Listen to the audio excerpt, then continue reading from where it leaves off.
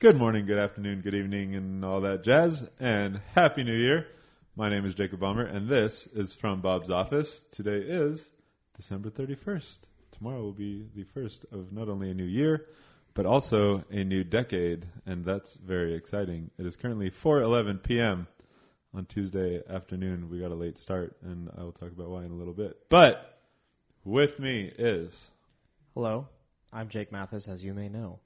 Sitting aside from me, if you were to look at me, it is the left, is a man, a myth, a legend. The word master does not describe how good he is at Minecraft. His name is Kevin. He is very special and near and dear to both of us. He does a lot of stuff with us when he's around. He currently goes to Grace College.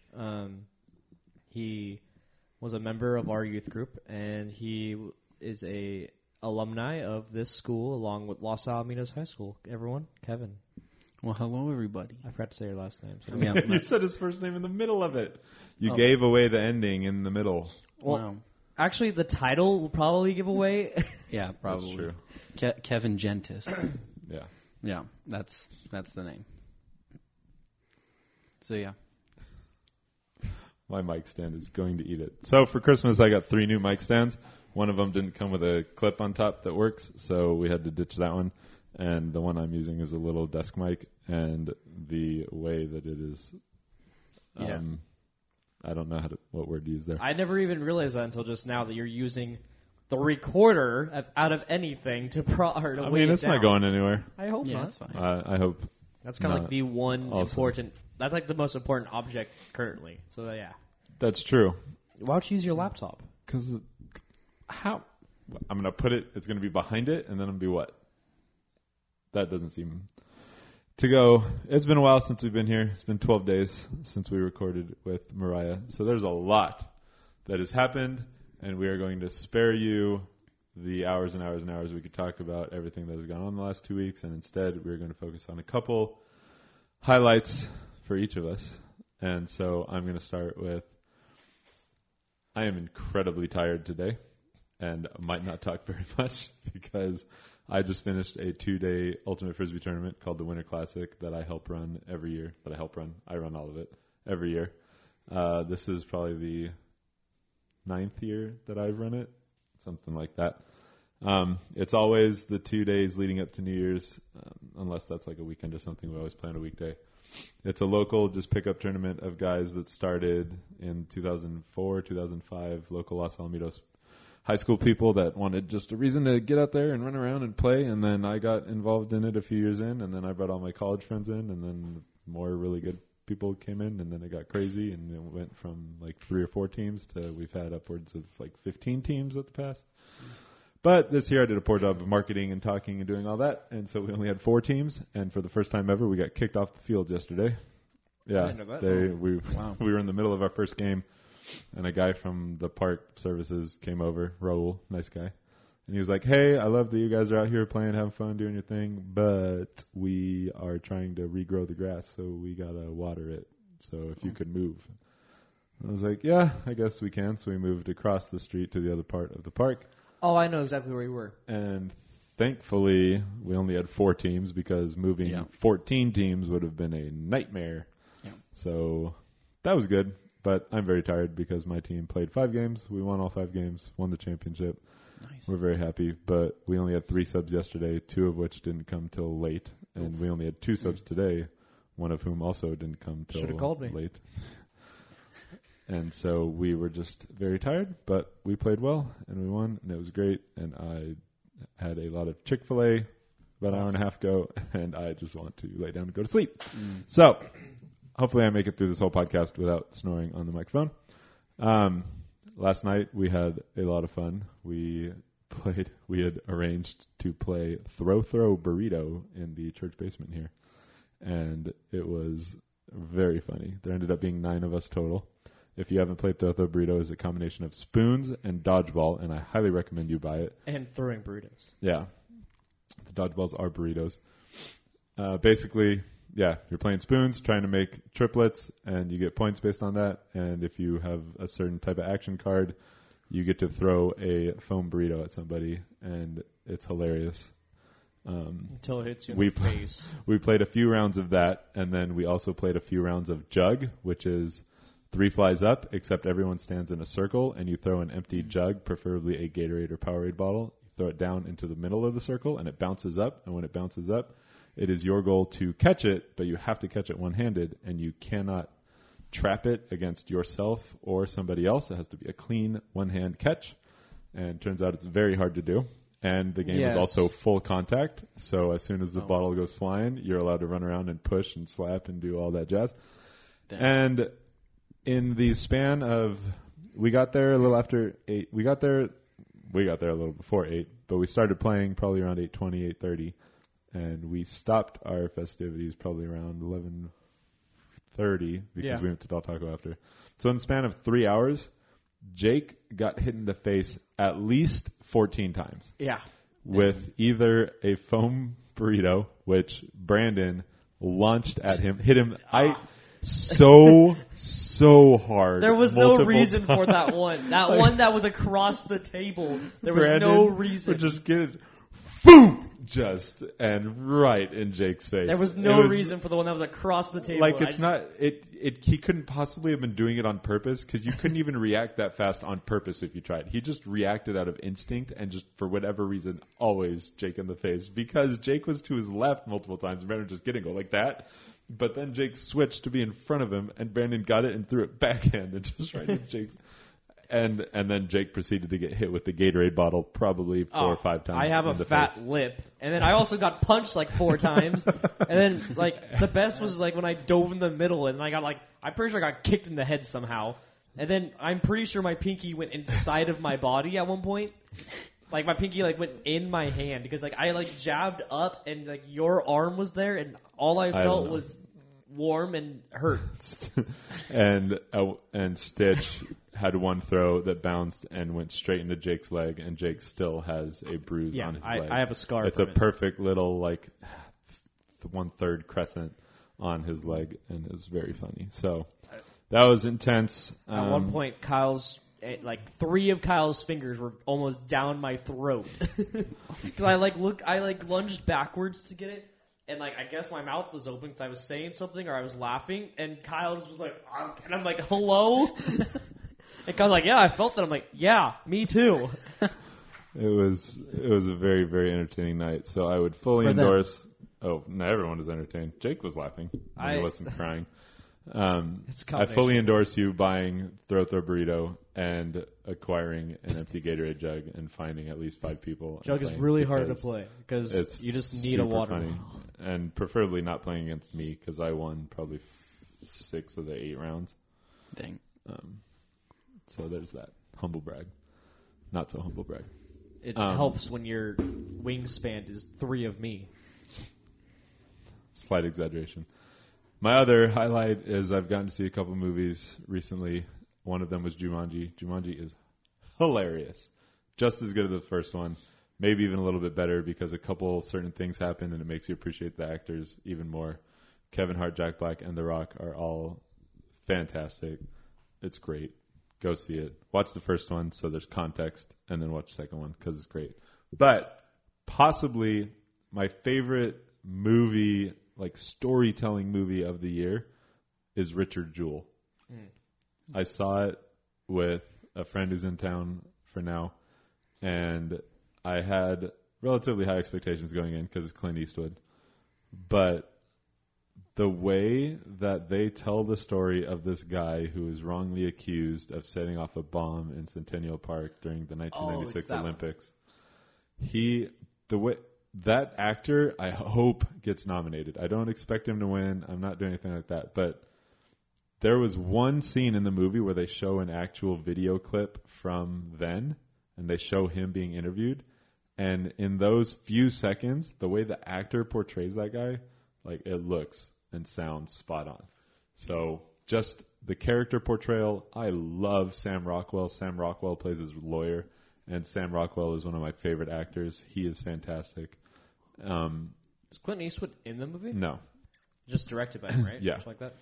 Produced. And so start to finish, you are just I was emotionally invested in multiple people, watching things play out. You are just like aching for this dude. You want things to go his way, and they are just not. And you are so mad at certain people, and it's fantastic. I highly encourage everybody to go see that movie too, because it is just great storytelling. It's not necessarily the most entertaining movie. You're not going to be like laughing the whole time. It isn't great action. It's just one of those movies that it's made simply to tell a story, and the story is told really, really well. So I highly endorse that. There are a lot of other things, but those are what come to mind for me in terms of my last 12 days, holiday stuff going on. Jake? So, the day of the last podcast, I interviewed for a job, and I have received said job. I now supply daycare. I don't think supply is the right word. I now contribute at daycare for the school that's connected to our church, and I'm really excited to do that on Monday, Wednesdays, and Fridays. Wow, how professional. Who is it?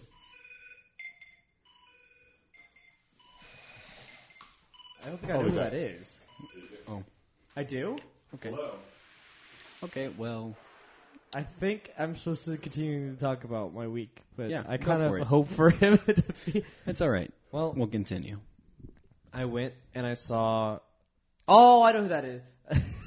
Jacob just took a call. Yeah, Jacob is now gone. I Yeah. realized who the phone call was now. Yeah. I'm sitting here, minding my own business, trying to think of what I was trying to say. There we go. So, on that Thursday, I also went and saw Star Wars opening night, and I will say I thoroughly enjoyed it. There's good and there's bad, but I think the good outweighs the bad, so I enjoyed it. I think it was a good movie in general. I think acting was great. I think Adam Driver is a great actor. I really enjoy him. Another highlight from this past 2 weeks or so was we had a huge Christmas party over at the Silvas last Sunday on the 29th. Mm-hmm. Or no, that was literally like 2 days ago, actually. Yeah. But we had a huge Christmas party with a lot of the families that we all grew up with, and it was really fun to reconnect with people and have a good time and eat good food and have a really funny and entertaining white elephant gift, where one of the gifts was someone stole someone else's steering wheel. Yeah. And so they sat there with, they wrapped up the guy's steering wheel, and then he found it. Or, he didn't find it. So someone went and, opened it, and he goes, "Wait a second, that's my steering wheel!" And so then they did that, and it was hilarious. Jacob has returned. He looks confused because of his headphones.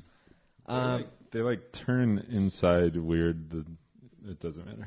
And that concludes my highlights of my week, because it wasn't really too eventful. Kevin, Yeah. your You didn't talk about disc golf.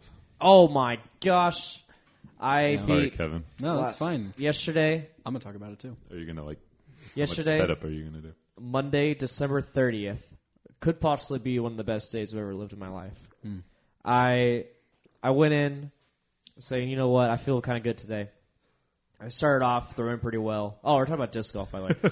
I went off throwing pretty well. My drives were pretty good all day, mostly, except for one or two. I would like to point out that Jake now throws harder than anyone else that we play with. Jake goes up there and rips forehands. It's pretty every talented, time. though, Throws isn't it so hard.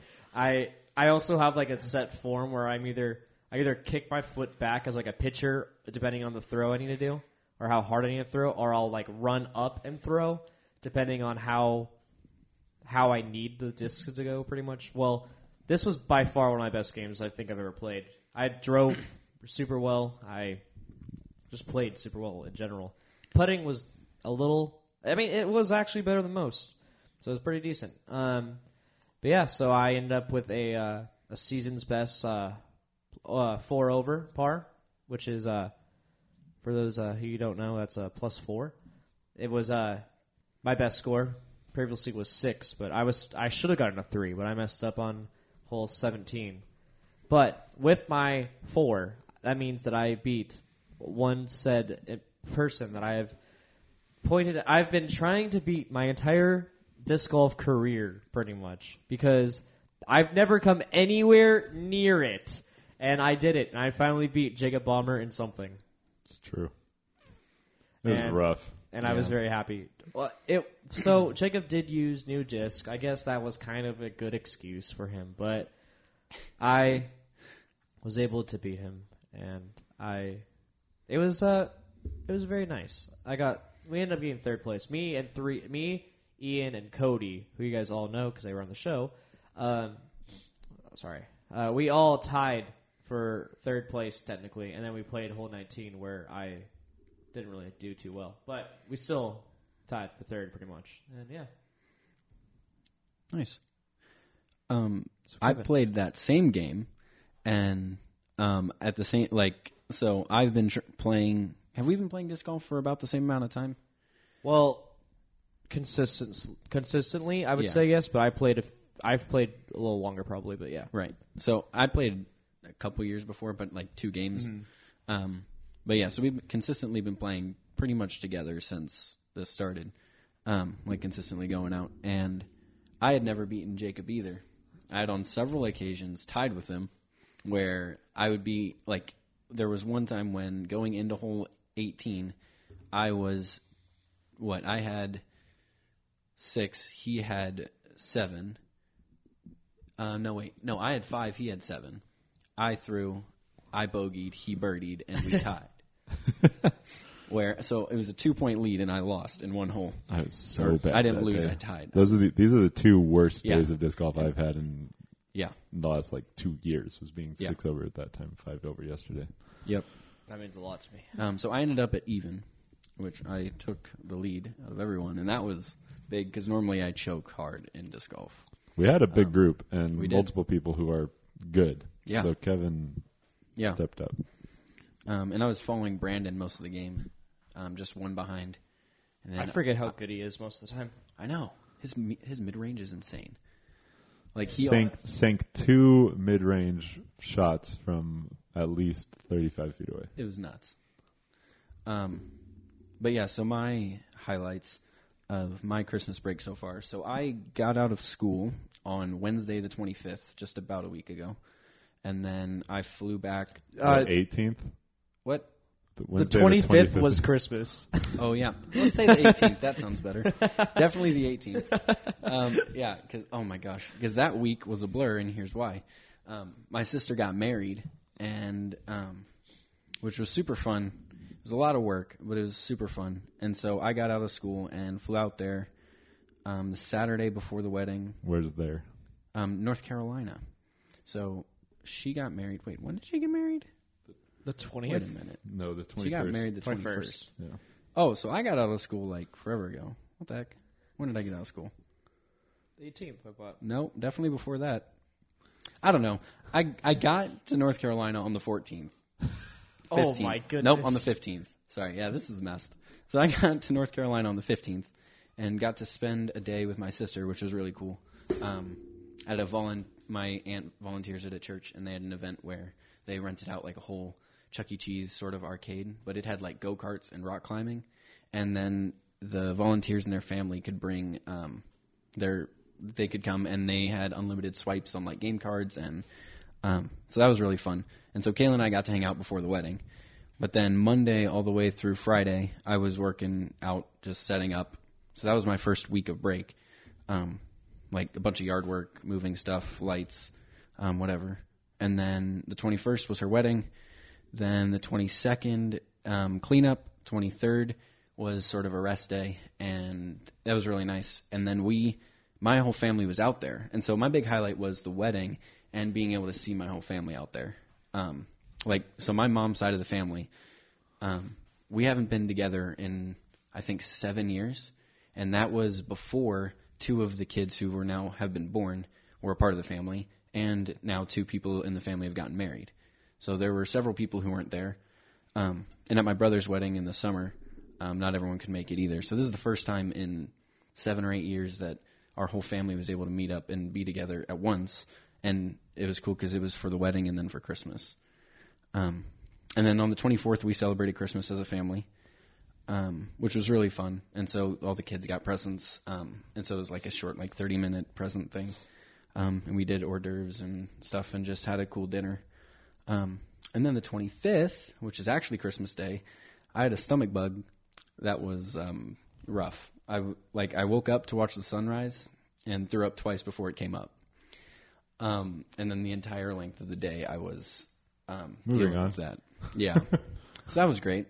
But then I was totally fine the 26th, luckily, because that was the day I flew back out here. And so then I've been here for the last 4 or 5 days. And so that's pretty much my break. Were the airports really busy on the 26th?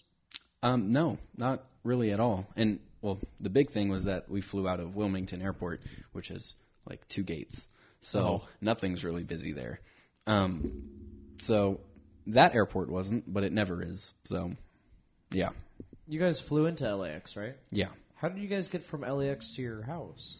We had a friend come and pick us up in our car, and then we had our car and everything. So that confused me. I'm like, wait a second, how did I get back? Yeah. So yeah, kind of highlights, but also just a recap of my break. Yeah, because it all sort of blends.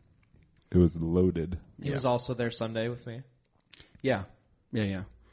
What did you end up with at the gift exchange? I ended up with a Rubik's Cube that I definitely left at Ian's That's that so funny. I planned to get tonight.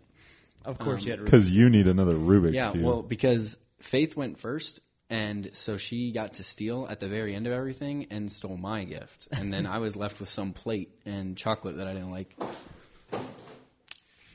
Don't worry about it.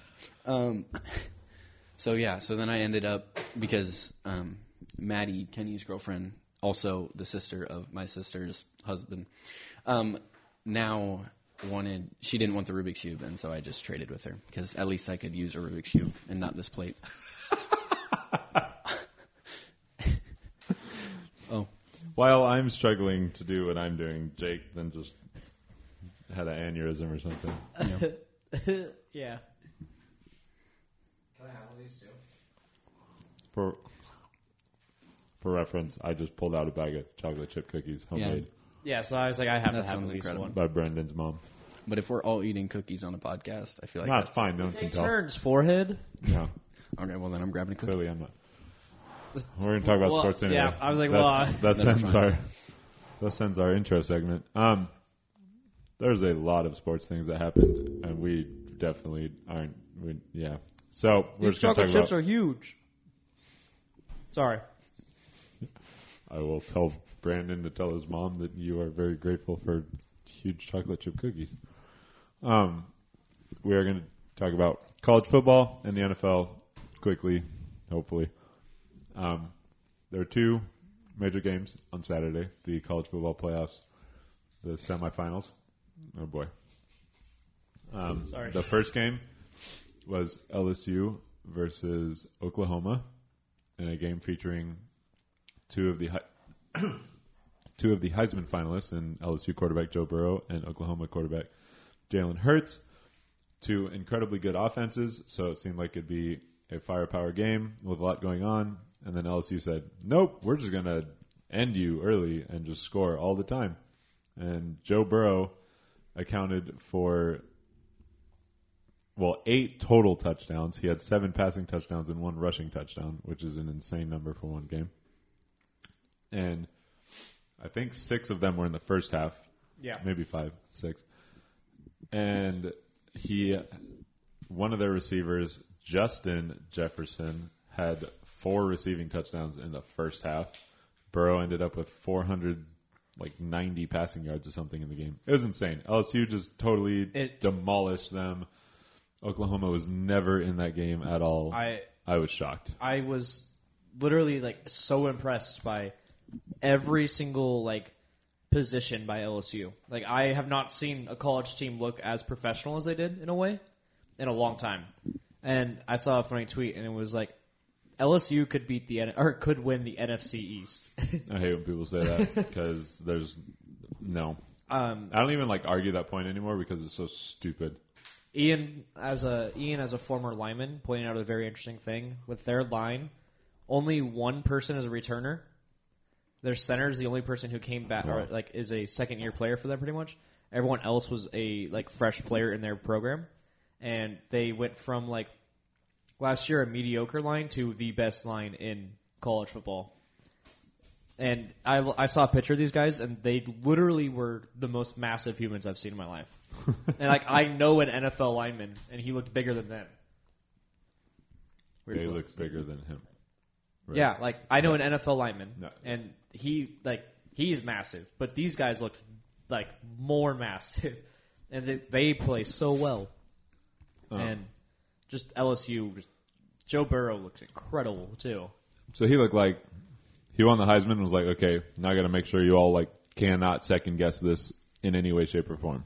And yeah, very clear. He looked like the best player of the weekend. I won't. I'll say this after. So never mind. The next game. So that was the first semifinal. So LSU advanced to the national championship game. Second game was Clemson versus Ohio State. Ohio State came out and had a 13-0 lead because they got into the red zone 3 times, scored 1 touchdown, kicked 2 field goals. So kind of on them to not have made more use of getting into the red zone early on, to just settle for 2 field goals when they should have had 2 more touchdowns. So they were up 13-0. But then Clemson came back, and I don't remember entirely the sequence of events, but Ohio State had a lead. Clemson came back. Clemson took the lead. Ohio State came back. There was back and forth.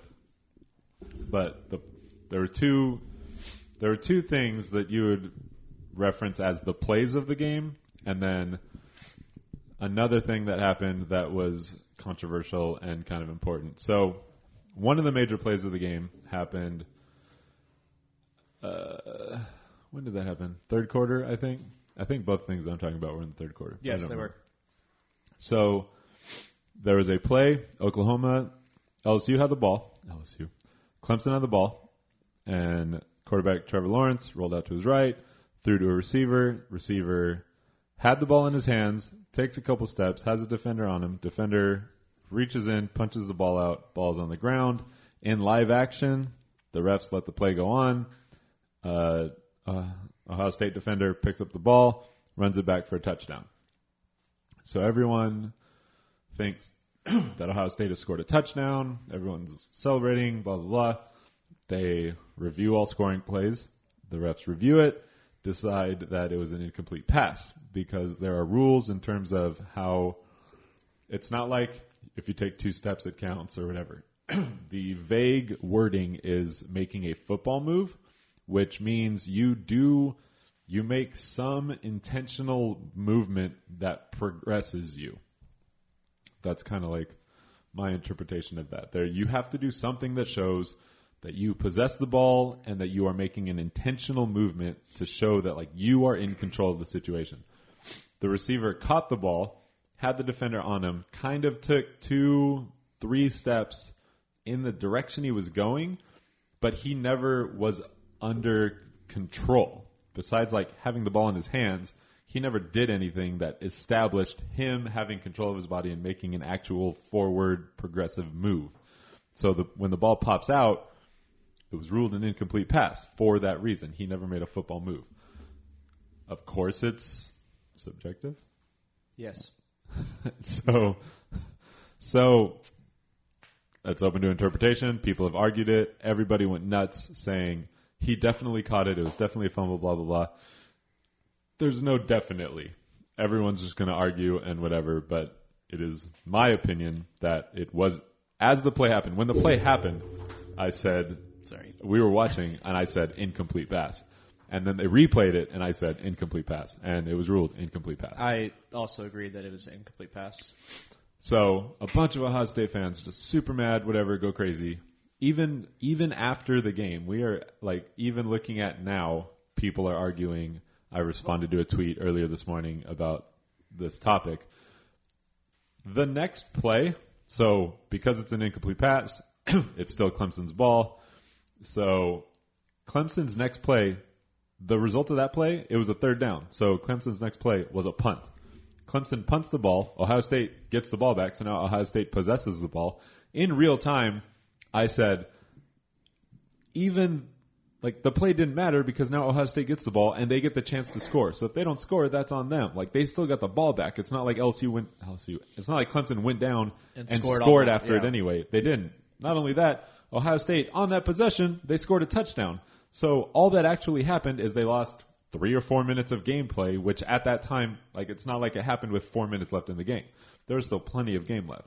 So the whole they were argument, still very close. The whole argument is currently moot. Whether you believe it was a completion or not, it doesn't matter because Ohio State scored a touchdown on the next possession. So the game was still at the same place. So I get super annoyed that people are still arguing about that because whatever. The other huge game-changing play, Trevor Lawrence is a large guy. Trevor Lawrence is 6'6", 220 pounds. Did I tell you I saw him in a dream? Yes. It was wild. It was like right before the game started. I took a quick nap between the games, and I was sleeping, of course, so I was napping. That helped explain what I was doing. So I was walking into this I think it was Buffalo Wild Wings, and there was just this large figure there, and I was like, "Oh, who are you?" He said, "Oh, I'm Trevor Lawrence."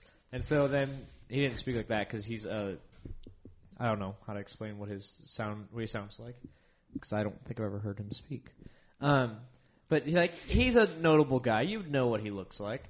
I just saw him in a dream. I'm like, "Did you just see what LSU just did?" And he's like, "Yeah, I hope I'll have to do that." And then look at that now.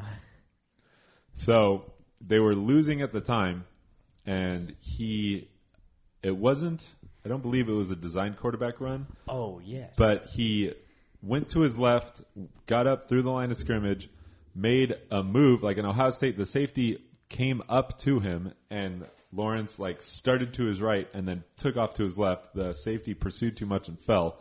And Lawrence just outruns the rest of the defense for a 67-yard touchdown run. It was crazy. I was going nuts when it happened. It was awesome. It was great for somebody that size. Good athletic play. So that was a huge play. The other game-changing play is at one point, I think it was in the second quarter, Lawrence was dropping back to pass. The pocket was kind of collapsing on him, and there was a blitzing safety that came in. And as the safety went to make a tackle, the safety lowered his head to come in on Lawrence. I thought it was a linebacker. It was a safety. And when Lawrence saw him coming, Lawrence lowered himself too. So when they collided, it's not like Lawrence was near the ground. Lawrence was upright and just kind of tucked slightly down. And the safety didn't necessarily launch himself, but he definitely lowered and led with his head. So the safety's helmet connected with Lawrence's helmet. They reviewed it, and they ruled that it was a targeting play because as a defender, you are not allowed to hit helmet to helmet on a defenseless person. So the quarterback is always considered defenseless if he is in the pocket, and receivers are defenseless if they are going up to catch the ball. So it was called targeting. It's a 15-yard penalty, and it's an automatic ejection from the game for that player. Next game too, right? It depends. If it's in the second half, then it's for the first half of the next game. If it's in the first half, then it's just that game. I believe. I'm not entirely sure. Oh, it's something never mind. like that. I understand now. I thought you meant that if it's in the first half of the game, it's the full next game. So, and he was a pretty important player in the secondary for Ohio State. So Ohio State fans went crazy about that. There was a Twitter feed where they showed the running back getting hit by a helmet, but a running back is not considered a defenseless player because they have the ball and they're running and they can protect themselves. They know in a how way, to in protect a way, themselves versus a quarterback. But they can in a way that a quarterback can't because a quarterback is standing there looking at everything and can't really. They're ruled.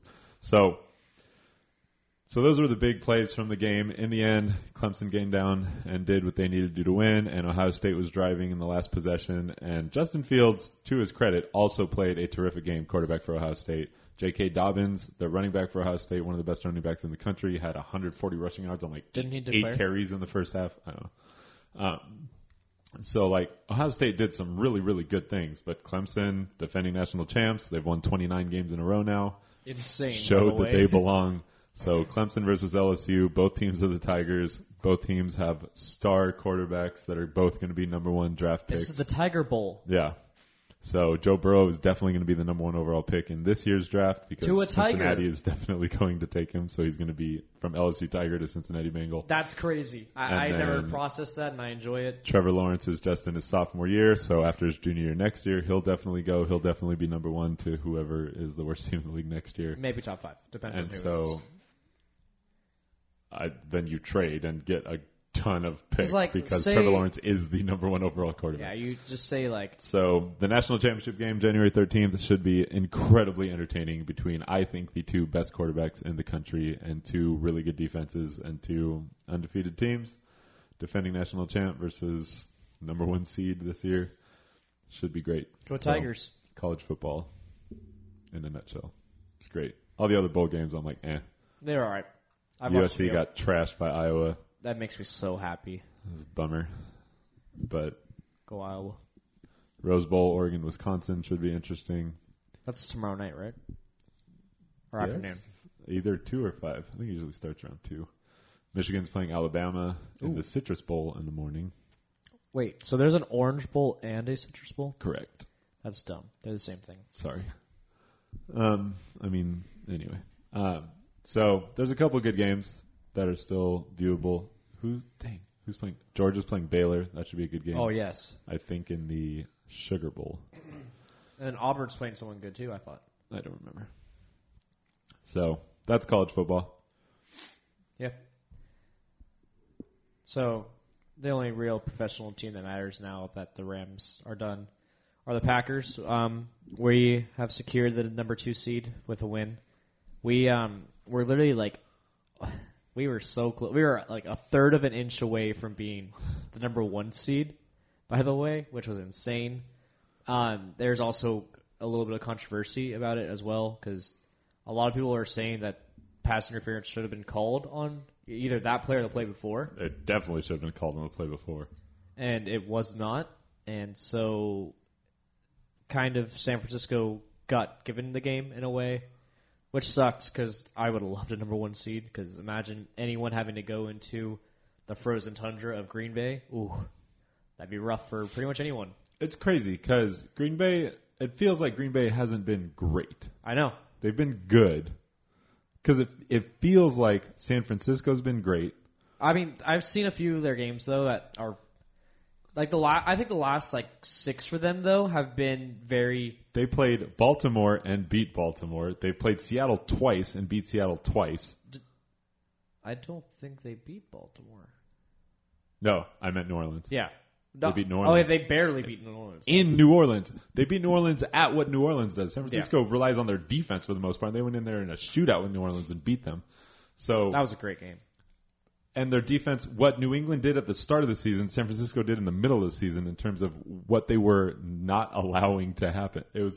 So San Francisco, I feel like San Francisco's been great. Baltimore's been great. But Green Bay's been good, and they're 13-3. I think Seattle's been good. And they're 11-5 now. They had a chance to be 12-4. I feel like the Saints have been good. They had Bridgewater. I don't feel like they're. And I feel like the Patriots have been okay. I definitely. The Patriots were great early because of their defense. But I have a bold prediction. Okay. They're going to get knocked out. They're 13-3. They're going to get knocked out. So this is the first time the 12-4. Sorry, because they lost to Miami last week of the season. Yikes. Fitzmagic, man. So Fitzmagic has now beat Tom Brady with every AFC East, right? Yeah. AFC East team, which is crazy to think. But also Fitzmagic has been playing for 47 years. So the playoffs start this weekend, wild card. Bills at Texans, Titans at Patriots, and then Vikings at Saints and Seahawks at Eagles. Bold prediction. New England's going to lose. I think a lot of people think that because Ryan Tannehill? No, because Derrick Henry is going to run all also, over. have you not realized how good Ryan Tannehill has been playing, though? He is the best passer rating in the AFC. Well, then there's... He's I think it's 117 points. Because he literally just has to throw it to A.J. Brown, and then A.J. Brown just runs over everybody. A.J. Brown is also incredible. Yeah. Gardner Minshew for Rookie of the Year, by the way. Okay. Did you see... Gardner Minshew over A.J. Brown? Yeah. No. Yeah, more important position. Nope. Better performer. Arguably. Arguably. Did you see? So, Gardner Minshew went went 5 for 5, so he finished the season even. Or was it 6 for 6? Either way, he finished the season at 500, which isn't terrible. He also outperformed Kyler Murray and Danny Dimes, who played almost. Did they all play almost every? Danny Dimes played. Daniel Jones, why not use his actual name? He played I think 14 of the games, right? Sure. And then I think it was 14. And then Kyler Murray played every game, and Gardner Minshew outperformed both of them. And I was very happy about that. And he had a funny response about that. Did you see that? I retweeted it. I didn't hear all the words because the reporter asked the question, and he's like looking and talking, and it wasn't clear in the video I saw, so I wasn't super aware of what he said. But that's not what I meant to do. I just don't think he's fine. How dare you? He's phenomenal. In Madden Mobile, I pulled a level 91 of him. I'm very happy. 91 overall, That's not level, but silly. I'm very happy. I define outperformed. He did. That's not a definition. Won more games. Okay.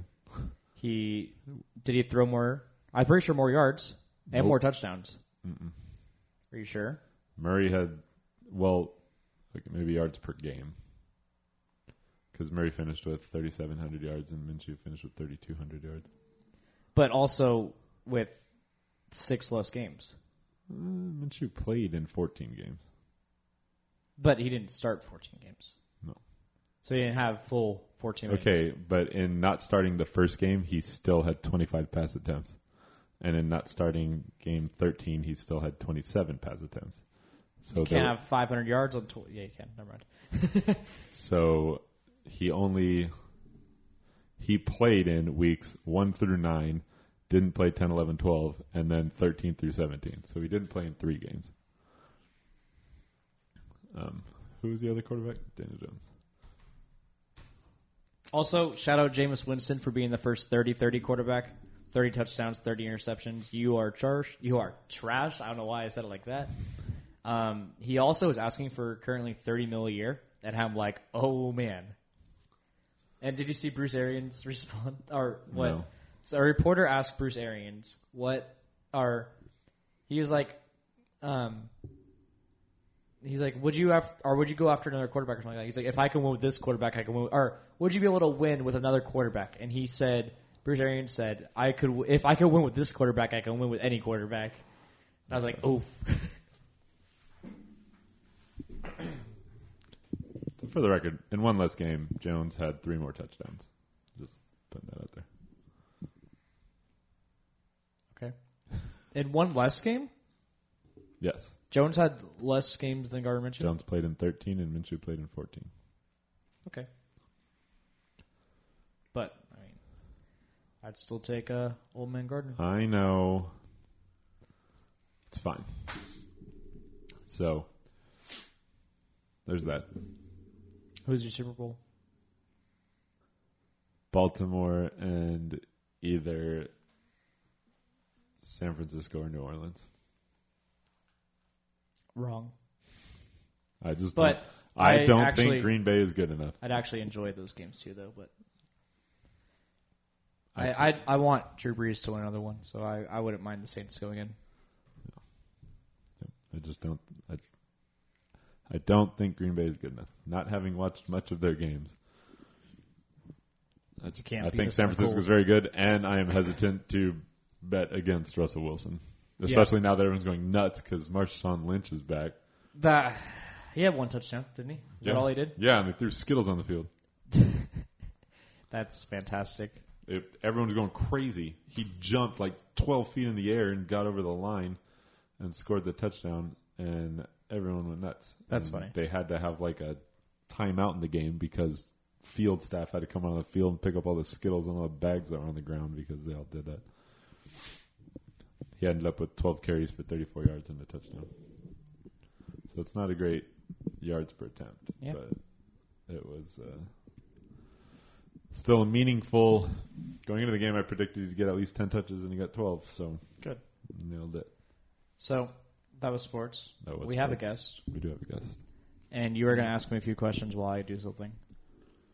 I said you were in charge today. I'm going to pass out. Hi, Kevin. Hi. How are you? I'm tired. Yeah. Yeah, Jake is really leaving with keys and everything. Dang. Bye. Well, so how this usually works is I would ask you about your family and stuff, but with Jake not in the room, I feel like we're going to talk about something, and then he is going to then ask you something later, and you're going to be answering the same question. Oh. So instead of doing that, okay, so you're at school. We'll talk about school later. Okay. But you're in Indiana. And Yep. when you were here, you did a lot of disc golf and bowling. Yeah. So talk about those a little bit in your progression while you were here and how those have looked like out in Indiana. Because that's like, we can call this the athletic transition because those are the two athletic things that you do. Athletic, quote unquote. But yeah. Yeah. Well, disc golf and bowling, I started both of those because of you. Yeet. Yeah. And it was funny because disc golf was initially, it was fun, but then it became the reason why I went to school on Mondays, which was fantastic. But yeah, so, I mean, I really started doing both a year and a half ago, maybe 2 years ago now. And they're fun. And, I mean, it was a cool way to get to be around you more and talk with you more and then more people. And so Jake and I got close also doing that because he came around for both of them. And so, yeah, I mean, I got better than the average person. Not great, but better than most. Ended up then getting my own disc in disc golf, which was really fun. And then I'm still using the same putter I got on a $15 set I got like 5 years ago. And actually, Brandon was using the mid-range from that set and was freaking out about how well it worked, too. The Shark. The blue one? Yeah, that's from my set with the putter that I have. And there was a fairway driver. How come I have it? Because I gave it to you, because I didn't use a mid-range. Oh, okay. And I just left it because I didn't need it. I have so many discs in my possession, I don't know who they belong to. Yeah. I'm pretty sure most of them are Chuck's. Well, no, that's yours now. It's well, not mine. Yeah. News to me.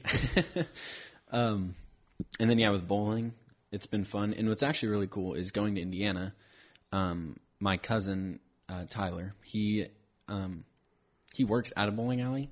And several years ago, he started really getting into bowling with a couple of his friends just for fun.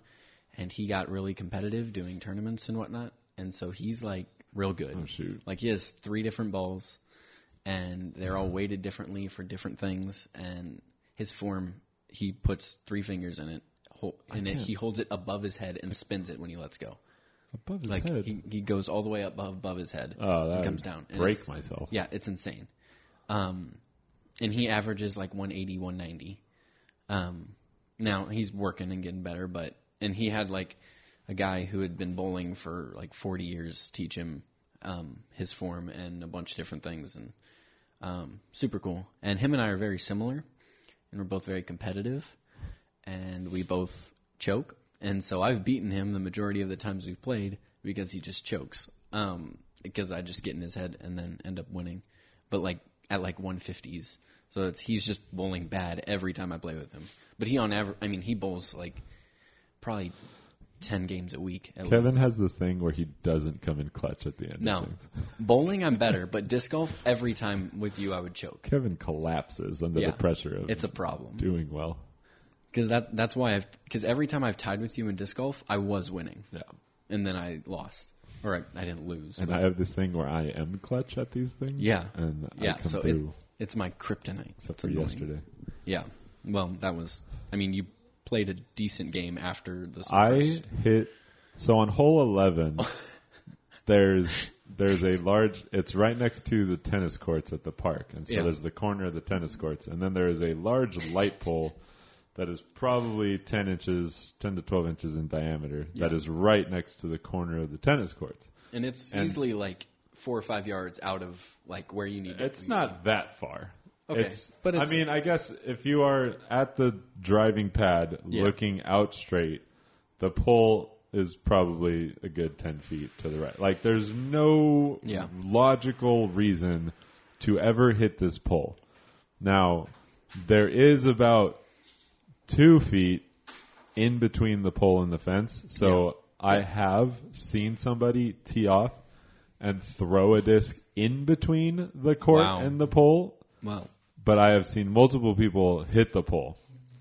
So on hole 11, the basket can be either to the right under trees that are mildly far away, or it can be to the left where there's one big tree in the middle that's pretty easy to throw around if you get a good throw off. So normally what I do is I throw a big inside backhand super high because I hate throwing like soft because then my form gets all. So I still want to throw it hard, so I just intentionally angle it so it goes high to the right and then curves back left. So I do this, I plan this, I throw it because these are new discs and they were just slipping out everywhere and coming out at all kinds of bad angles. I let go of it too late and it slips out to the right and it clangs off the pole so hard. Ding! But I'm back. I've never seen this happen before. The way the disc hit, so if you imagine like the disc flat, tilt the left side down at like a 45-degree angle. So it's tilted down. So that's the angle that I released at. That's the angle it hit the pole at. For whatever reason, it hit the pole and the angle came back up. Yep. So then it was a horizontal again. Yep. So it kept flying. Yeah. And so I had to run around the court to see if it was going to end up back on the tennis courts. And it didn't. It came back and died to the left. Yeah, but it flew far. It went way too far for having hit the pole so hard. It was crazy. Yeah, it was. Alas. Yeah. The rest of that didn't go well. But some people played well and it was great. It was entertaining. I played well. Yeah. Why can't I speak? I don't know. I don't even. Does it have anything to do with what you just did right now? I nearly threw up. Oh. I don't know. My stomach just started hurting like really bad. No so more cookies for you. I don't know. Well, I also ate a lot of chocolate earlier, so I've been back. The only thing I ate today has been about probably 2 pounds of Trobolone, that little Swiss chocolate. Nice. Was right through me, and my stomach was like cramped, and I'm like, I should go walk outside. For those listening, Jake is referring to Toblerone. Yeah, I'm lactose intolerant, so milk chocolate destroys me. But it is my favorite thing in the world, so I will eat it. And I normally I can eat like one candy bar and I'll be fine, but I did eat significantly more than one candy bar today. All right. Well, we literally just talked about disc golf. I was really hoping 8 minutes, and so I could talk. It was about 8 minutes. forever. I'm sorry. now it's your No, turn. you're good. So Kevin, Yes, where should I start? Okay, so you were born at one point. I was indeed. So you were born into a large family. Who are they, and what do they do? So my parents, Mike and Mindy Jentes. My mom is a chiropractor, and my dad is some guy in a church who does everything, and it's incredible. If that sounds familiar, it's because Kevin's dad, Mike, was on our second guest on the podcast. Yeah. So he's a friend of the show. Yeah, so he does a bunch of stuff in churches and a good administrator, managerial sort of head to those. And then I have 2 older siblings. My oldest sister, Kayla, who was the one who just got married. She is currently going to chiropractic school at the same place my mom got her education in Southern California. My brother is an accountant, or studying to be an accountant, I think. Something. That's what it was. Good. Yeah. I was really hoping I wouldn't miss that part because I 100% forgot what his major was. Yeah. I knew it was numbers, but I didn't know. Yeah, and I'm not sure exactly where he's going to work with that, but he's out in Indiana as well, going to Grace, and he has a house out there, and he's working somewhere, doing things, good changes. But yeah, so he's out there. And then I have a younger sister, Katya, and she was enrolled at Los Alamitos High School, but now she is going to homeschool through the rest of her junior and senior year, and then attend Grace in the fall, as well as me and my brother. So That's cool. You'll have 3. There'll be 3 Genti inside of Grace 3 College. Genti, which is really cool because that hasn't happened since Kayla, me. Actually, I think all 4 of us attended Los Altos at one point, which is a lot. I was Kayla saying, was I in don't think 6th high grade. school was. No, yeah. Because Kayla was Because we're all 2 years apart. So Okay. yeah. Kayla's a year older than me for high school wise, and Yeah. you came my senior year as a freshman. So Yeah. But Kayla came in 6th grade, so then Corey would have been 4th, I would have been 2nd, and Katya I don't think went to school here then. I don't know what she did. Maybe she did. I don't know. There are at least 3 here, so yeah. So that's my family. That's cool. You guys are originally from Well, all over the Midwest, but Yeah. where I grew up and lived was in Columbus, Ohio. Columbus, Ohio. So when did you come to Long Beach, California? Yeah, when I was going into 2nd grade. Got it. So that was, I don't know what year. That's Like 10, 11 years ago. Something like that. so. There's still debate about Definitely it. And I don't more. know how there's debate. Definitely more But- than 10 years ago, though, because Not much more. I mean, I would say roughly See, there's 13 debate about it. because you It's were not going 13. into 2nd grade, correct? and if And- I'm in technically 13th grade, Yes. So technically, 11 years ago. yes. Yeah. There we go. Yeah. That's what I was. Yeah, that's what I was trying to math. Yeah. Good. Yeah. Glad we agree. So 10, 11 years ago. You just used math as a verb. Yes. Sometimes you have to. So you're going to Grace College currently. Yes, I am. What? You're a freshman, correct? Yeah. And I just finished my first semester. there. How do you like Grace? How do you feel the atmosphere of a college camp? Like, how does it feel to you? Yeah. So I'm on a hall with 28 other guys. Are you all freshmen? No, there's about half the hall, maybe a little less than half is freshmen. Interesting. And it's a great group of guys. Like, my whole life I've grown up and I've been friends with girls most of the time. Mm-hmm. But these guys have been some of the closest guys I've ever had in my life. Especially because I've looked up to a lot of older adults and they've been in different places in life than I am. And me being friends with people my age hasn't happened all that much. And so, these are the first time there's been guys like really my age that I've been friends with. And some of the closest people I've ever been to. Good. So that's really cool. In just one semester of school. Yeah. And within the first 6 weeks, I already felt that connection. So Good. yeah. How was your adjustment to college? Effortless. Workload. Effortless. It was Interesting. easier than LaSalle. Like workload wise, easier. I've had more free time, more time to do what I want. I've actually found the value in the classes I've been taking. Like I took a public speaking and an effective writing class, and as much as effective writing was terrible, I still saw the value in it, especially going through college. And then my public speaking class, which was the hard one of that session, I actually really enjoyed. And like the skills I got from it were great. Good. So yeah. You went to Los Alamitos High School and stuff like that. Do you feel, because I also went there. Most of you know that. They have a slogan where, like, not really a slogan, but they have like a kind of hidden thing where they want to prepare you for college as much as possible. Do you feel like you were more prepared than others going in? I think I was more prepared, not necessarily because of LaSalle, but more because as a kid we were just we grew up being very responsible. Okay. Being the third child, at that point it was just like you make your own food. Yeah. You clean your room because you want it clean. You take care of what you need to. You make your plans and run it by mom and dad sort of thing, but you don't depend on other people to do stuff for you. So my parents, that sounds a lot like neglect, but it wasn't. It was actually, it was great. And all the kids in my family grew up very independent and responsible. So Good. yeah. Good. So what is your major? Yeah. I'm majoring in information systems and minoring in Spanish. Why? So information systems is IT/software development is typically what I explain to sum it up to people. And so with that major, it's a lot of coding, it's a lot of computer science, and it's a field that I've been interested in for a while.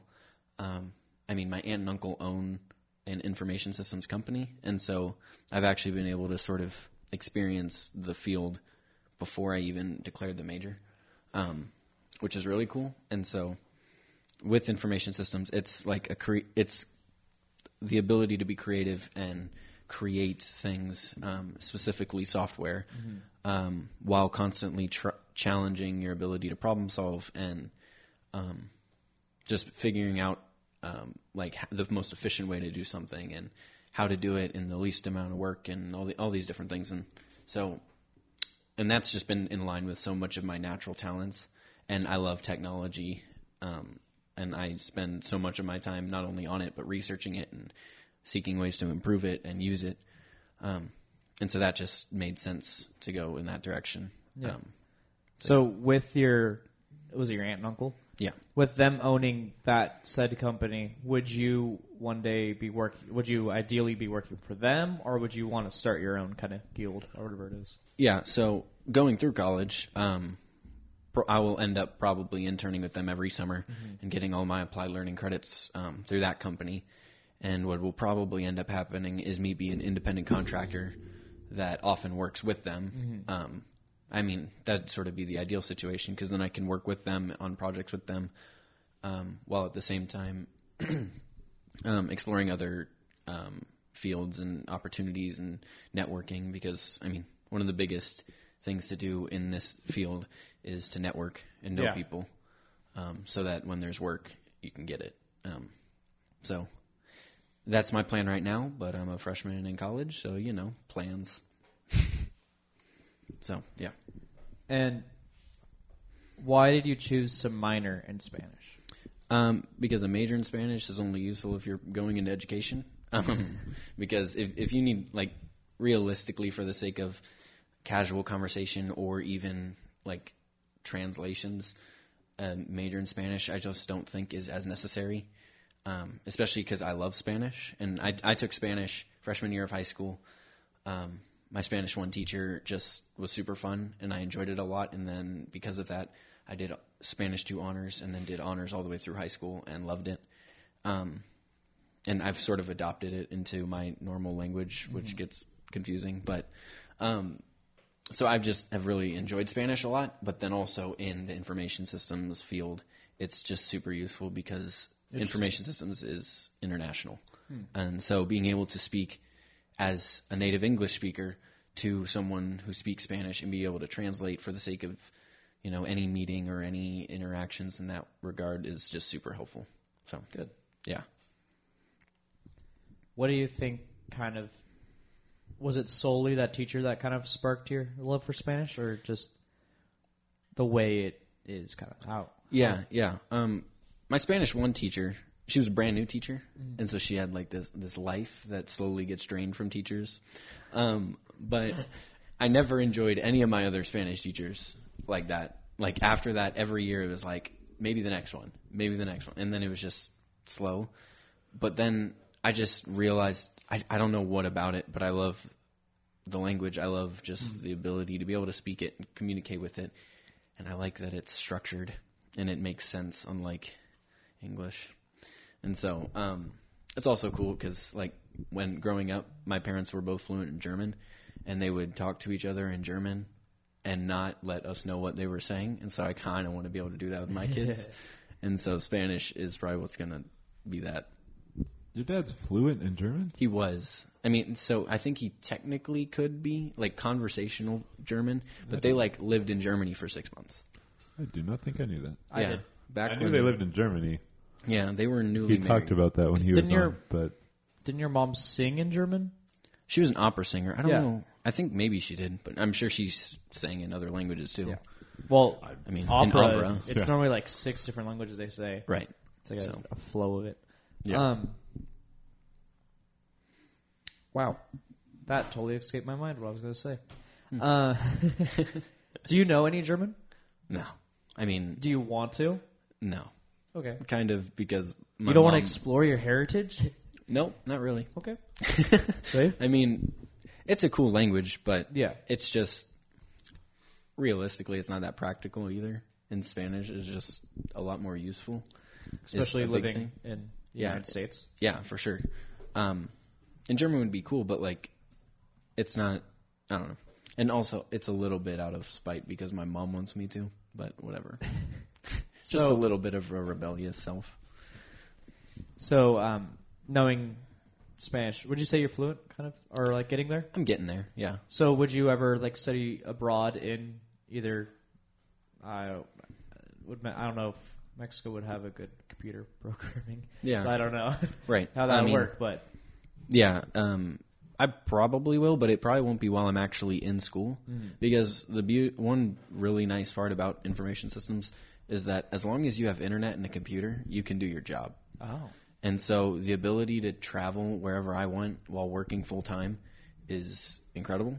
And so what's likely is that after I graduate, so that I'm not paying for school or the extra costs that come with going through a school to study abroad, because for a minor you don't need with the major you need a month of studying abroad, and so that just adds on longer I have to be in school.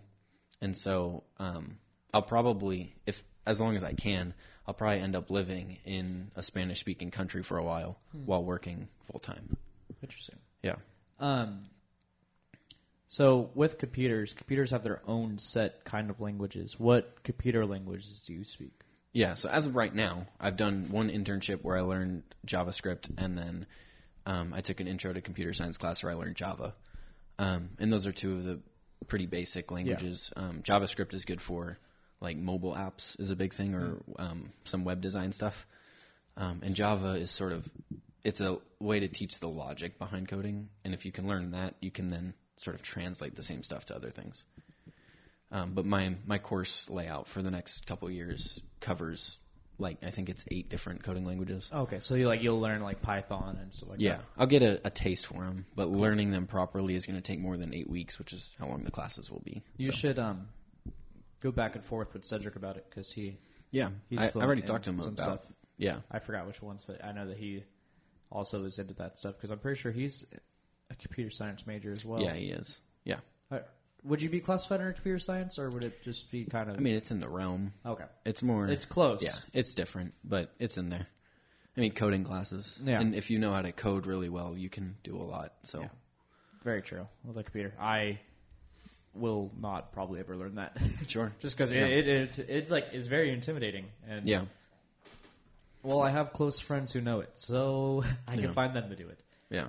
And it is interesting too, because even though I'm learning this stuff in school right now, with the change in technology and different languages being added and all these different things, I'm going to be actively learning more languages, more ways to do things, more programs, all these different things all throughout my career. Yeah, you could be learning one right now that could be completely irrelevant in a year. Yeah, right. Maybe sooner. It's crazy. Yeah.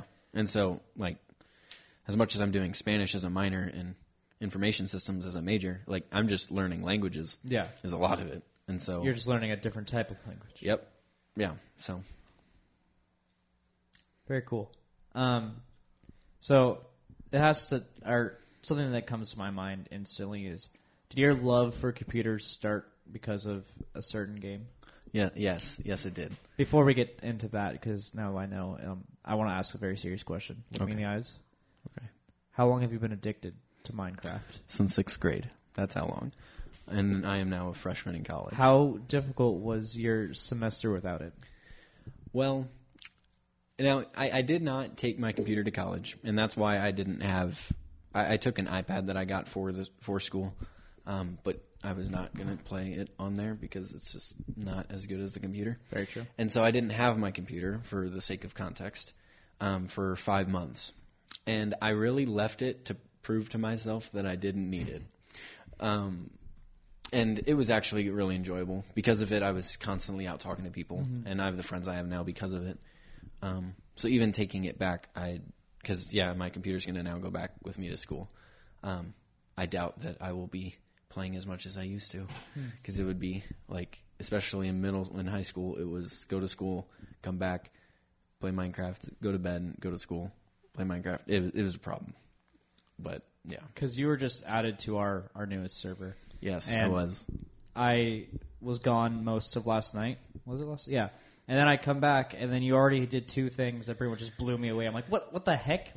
You completely made 2 things, and was like, okay. I couldn't do that right away. And it's just super impressive. You could just instantly think of that, and just it happens. Yeah. And I'm just like, I'm gonna let this boy do this, because in the long run, it's probably going to be productive for me too. Yeah. Well, one thing that's kind of cool is Minecraft. It's very easy to be like, oh, it's just a game, and it's just something. In a lot of ways, it's just something I wasted my life away on. But there's a lot of life skills that I actually had developed from it. That, the experience that I've had through Minecraft, because I've not just played the game as a game. I've been the game. Yes.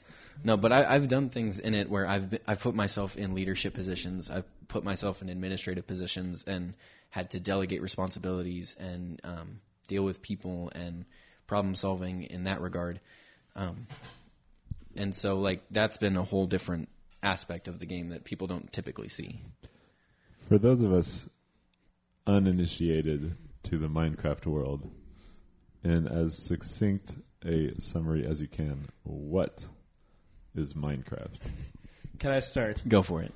So, you take the name Mine and Craft. Yeah. That's it. what the game is. Okay.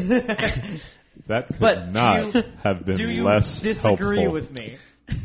I don't disagree, but I would add a couple things. It's a world of blocks that are all laid out into a a world generated by a series of code, and you're thrown into this world with no clear objectives, nothing on your person. You're just surrounded with the nature of the game, and you're set off to sort of make your own goals. Now there's different dimensions you can travel to by making portals where there's more guided sort of milestones throughout just the natural progression of the game. But in general, it's a sandbox. It's a creative canvas for you to do as you please. And for some people, that's overwhelming and that's terrifying, and it's just people get lost. And I know a lot of people who that's been their view of it. So it's literally just digital virtual map making. Yeah, in a lot of ways. That's a safe way of saying it. I started playing Minecraft because Legos were too much to clean up. And so the same sort of idea is there of creativity, building things. So what's an example of an objective? Mm-hmm. The game itself doesn't provide objectives. Mm-hmm. So is the purpose just to be creative and create, and whatever happens, happens? Because it feels like there are rewards for things. Yeah. So how do you get rewarded without accomplishing an objective? Sure. Explain that entire ideology. Sure. Do you want me to? All right, let me shape go in for real quick. So there are achievements that are locked behind certain things. So there are but it's more of a hidden kind of thing. You don't have to follow the achievements to do stuff, but the achievements will kind of hint at you to go do this kind of thing. The first achievement you get is opening your inventory. Yeah. So and there are you stuff. You get wood, and then you get kind cobblestone, and just there's stuff materials. that kind of incents you to to keep going and to do it, but they're not the main front of the game because you don't need to play them to do it. Yeah. Now the bigger sort of objectives is there's a dimension called the end, which sounds pretty final, and in a lot of ways it is, because you can get to the end, but you fight a boss who is a giant dragon, and when you get there and you kill the boss, you get a bunch of XP, which is great. I got most of it when we did. And what? How do you fight? Yeah, so you can craft swords, you can craft bows, you can craft crossbows, and different varieties of arrows that do different things. Is there anything else that would come up in the game to fight except for this dragon at the end? Sure, yes. Yeah. There's mobs that will spawn at night, and mobs are just monsters, so zombies, skeletons. Just created from the abyss by the game itself? Yeah. Mm-hmm. And sometimes other players. Yeah, and so that's the other thing. You can create the mobs to go attack other people? No. It's more so that you can attack other players, and you're freely open to fight people. Mm-hmm. Yeah, because there's multiplayer aspects. So you and a bunch of friends can get thrown into a world, and then you're set off to do whatever. So often people will make little communities, and because it's a survival game, so you need to provide food. You need to provide places for people to sleep and homes, and so you get to be creative with your homes without the laws of physics binding you because things float. But then, house. yeah, and so you have food and whatnot, and so and then you have mobs that you have to fight every night if you don't light things up, and then and so there's survival aspects, so you do have to survive the night and survive the game if you would like to just stick with that. And then, like, oftentimes what will happen is a group of friends will get together and they'll build a town, and they'll have a road that will have all their houses on the road, and then they'll build farms, and the farms will be really big, and so then you can have different crops, and then you can figure out different ways to farm these crops and ways to get materials. And People have different jobs. Like, yeah, and you can mine underground, so you can actually dig down and get ores and coal and diamonds and iron and redstone. And so, yeah, that's Minecraft at its core. But redstone is an interesting thing because that's how I got into coding, was because redstone is the electricity of Minecraft, and by using that you can have pistons open or push and pull, and you can move blocks by doing that, so creating like doors where the blocks get pulled out of the way, and now you have a door that you've made. And sequencing that and timing the different things with different parts of the circuits to create massive contraptions where not only you have doors, but people have created robots that walk across the world using different ways of using things in Minecraft. And then on top of that, there is a chat, and if you type into the chat different commands, you can have different things happen. So like the /set block command, you can set a block in the world to whatever type you want. And that's just one thing that you can do. And with commands like that, you can put them in command blocks, which by using redstone to sequence the command blocks, you can create entire structures just by the press of a button. Or you can create entire mini games inside of Minecraft.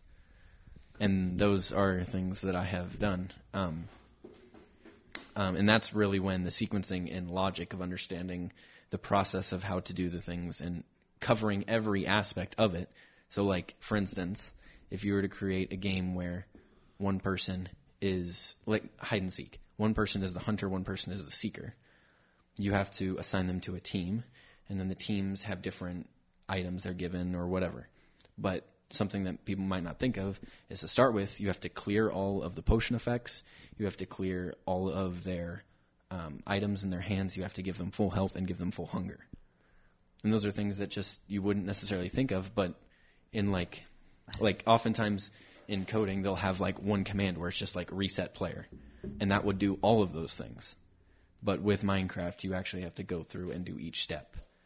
And so stuff like that, it get complicated. It's extremely technical. This is why I don't play Dungeons and Dragons. Yeah, Dungeons and Dragons is a whole new variety of complicated. So my video games include pass, shoot. That's about it. Nice. But yeah, so I could talk about Minecraft forever. Yeah. And it's important in a way, too, because, like, it keeps us connected in a way, too. And, like, it keeps my friends connected when we're all away at school or in different states or whatever. Like, it's just a fun different way coasts. that we can all join in and play together. Yeah. And, like, and it's super cool because you can create, because it's not just, like, redstone, it's not just survival. People can pursue things that they're better at. And so, like, some people just work really hard. So they'll do just a bunch of stuff, and other people are more knowledgeable or more leaders or more creative or whatever. And it provides a platform for people to pursue different things while doing something. Mm-hmm. Like, I'm an adventurer. I just go out there and I find cool things to give people. And by exploring, there's chests and resources and different places you can explore to get different things that are better for the sake of everyone. So, yeah. It's incredible. It's just... Yeah. It is intimidating at the same time, but it is... Yeah, I mean, I've been playing this game for 7 years. So, yeah, like a lot. Playing this game a lot for 7 years. But yeah. And like, sorry, I'm going to go back to like the leadership skills sort of thing, because there's been servers that are created for wide varieties of people to play. And so there's servers with like thousands and thousands of people who play on them. And in those servers, you can create different like factions and teams, and being the administrator of those to get people to then delegate responsibilities, and then them go out and do certain things and create relationships and be marketable, like actually having a resume, because I've had one in Minecraft before. Like there's been servers I've joined where they expect a resume. I mean, I gave a really hard eye roll just now. Yeah, hard. It was rough. It was aggressive. But I can see how that would translate to like people who make squads for like Call of Duty or whatever. Right. That like you have to Clans. show that you have the credentials Yep. to be worthy to get. So I can- retract my eye roll. Oh, But you'll always have the visual in your head. yeah, I will. I've seen it a lot, so. So, yeah. So yeah, that's one of the main big things I really want to talk to you about, or talked, because we pretty much covered everything that I had in mind to talk about it. Yeah. Because it is something that it's unique to our group in a way, because we all enjoy it and we all have it keeps us connected, which is fun. How did it start? Do you remember? No, Yeah, because I don't remember when the first time because it just sort of happened, I feel like. it did. I think I don't know. Yeah. It might have been after like CA training. No, it was even before that, Because I wasn't we really started playing. I wasn't really friends with you in the group until I was your CA at camp. Yeah. And then after that, you and Kenny sort of invited me into the group, and then it couldn't have been long after that. So I'm trying to think of when that first.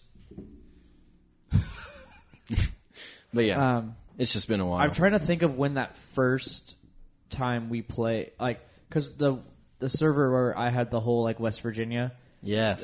the Country Road server. That was when. That was the start. That was our first server. Like we all played every day, and so like I'm trying to think of when that started, which it had to be like 2017. September of like 17 or something like that. Yeah, I think it was. Because even our friend group, like you and your sister started. I can actually first. figure out the date right now. One second. You and your sister started first, and Yep. then we joined in like a month in or something like that. Yeah. And then we took over it, and then we did another server, and then we did like, Yep. and then now It we're was- on like our third one altogether, It was early 2018. which is crazy. So yeah. Anyways, Yeah. I could talk about Minecraft literally forever. Yeah. That's the problem. Okay, so well then we'll go deep. Not into Minecraft.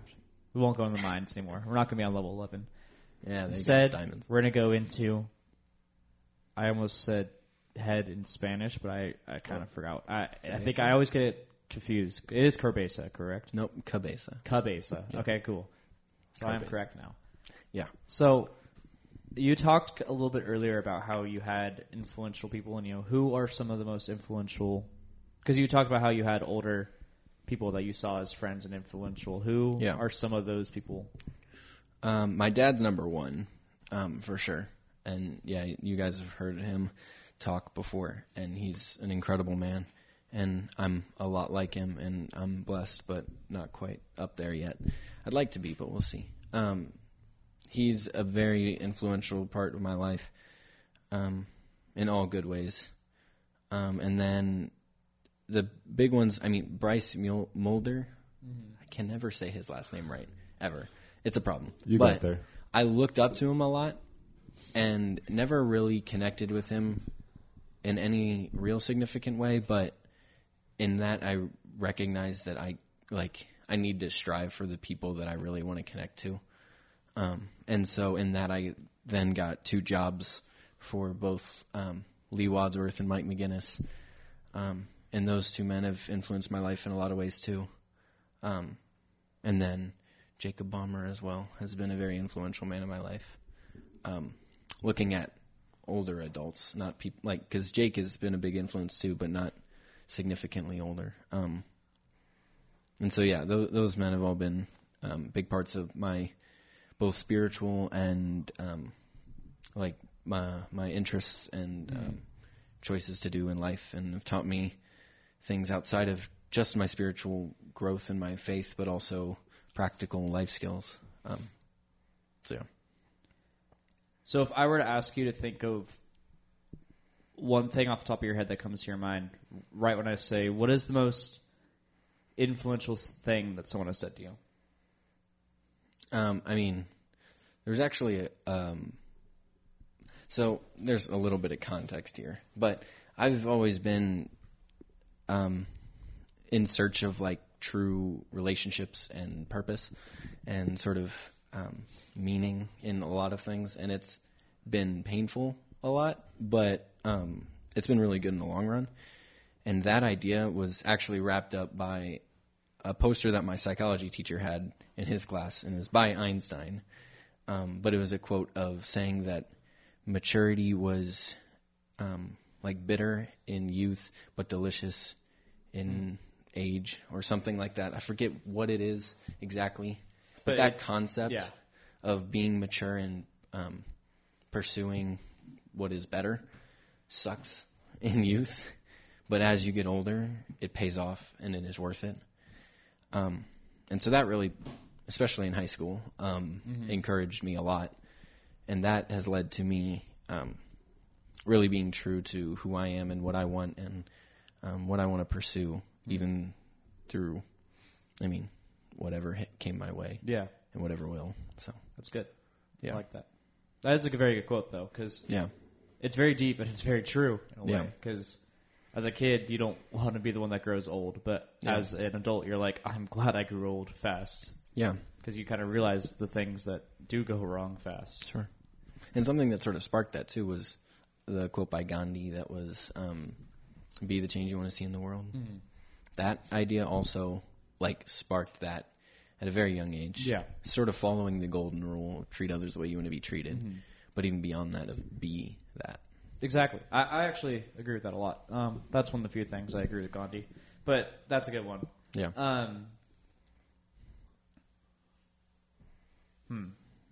Where do I want to go next to this one? Jacob, ask one question.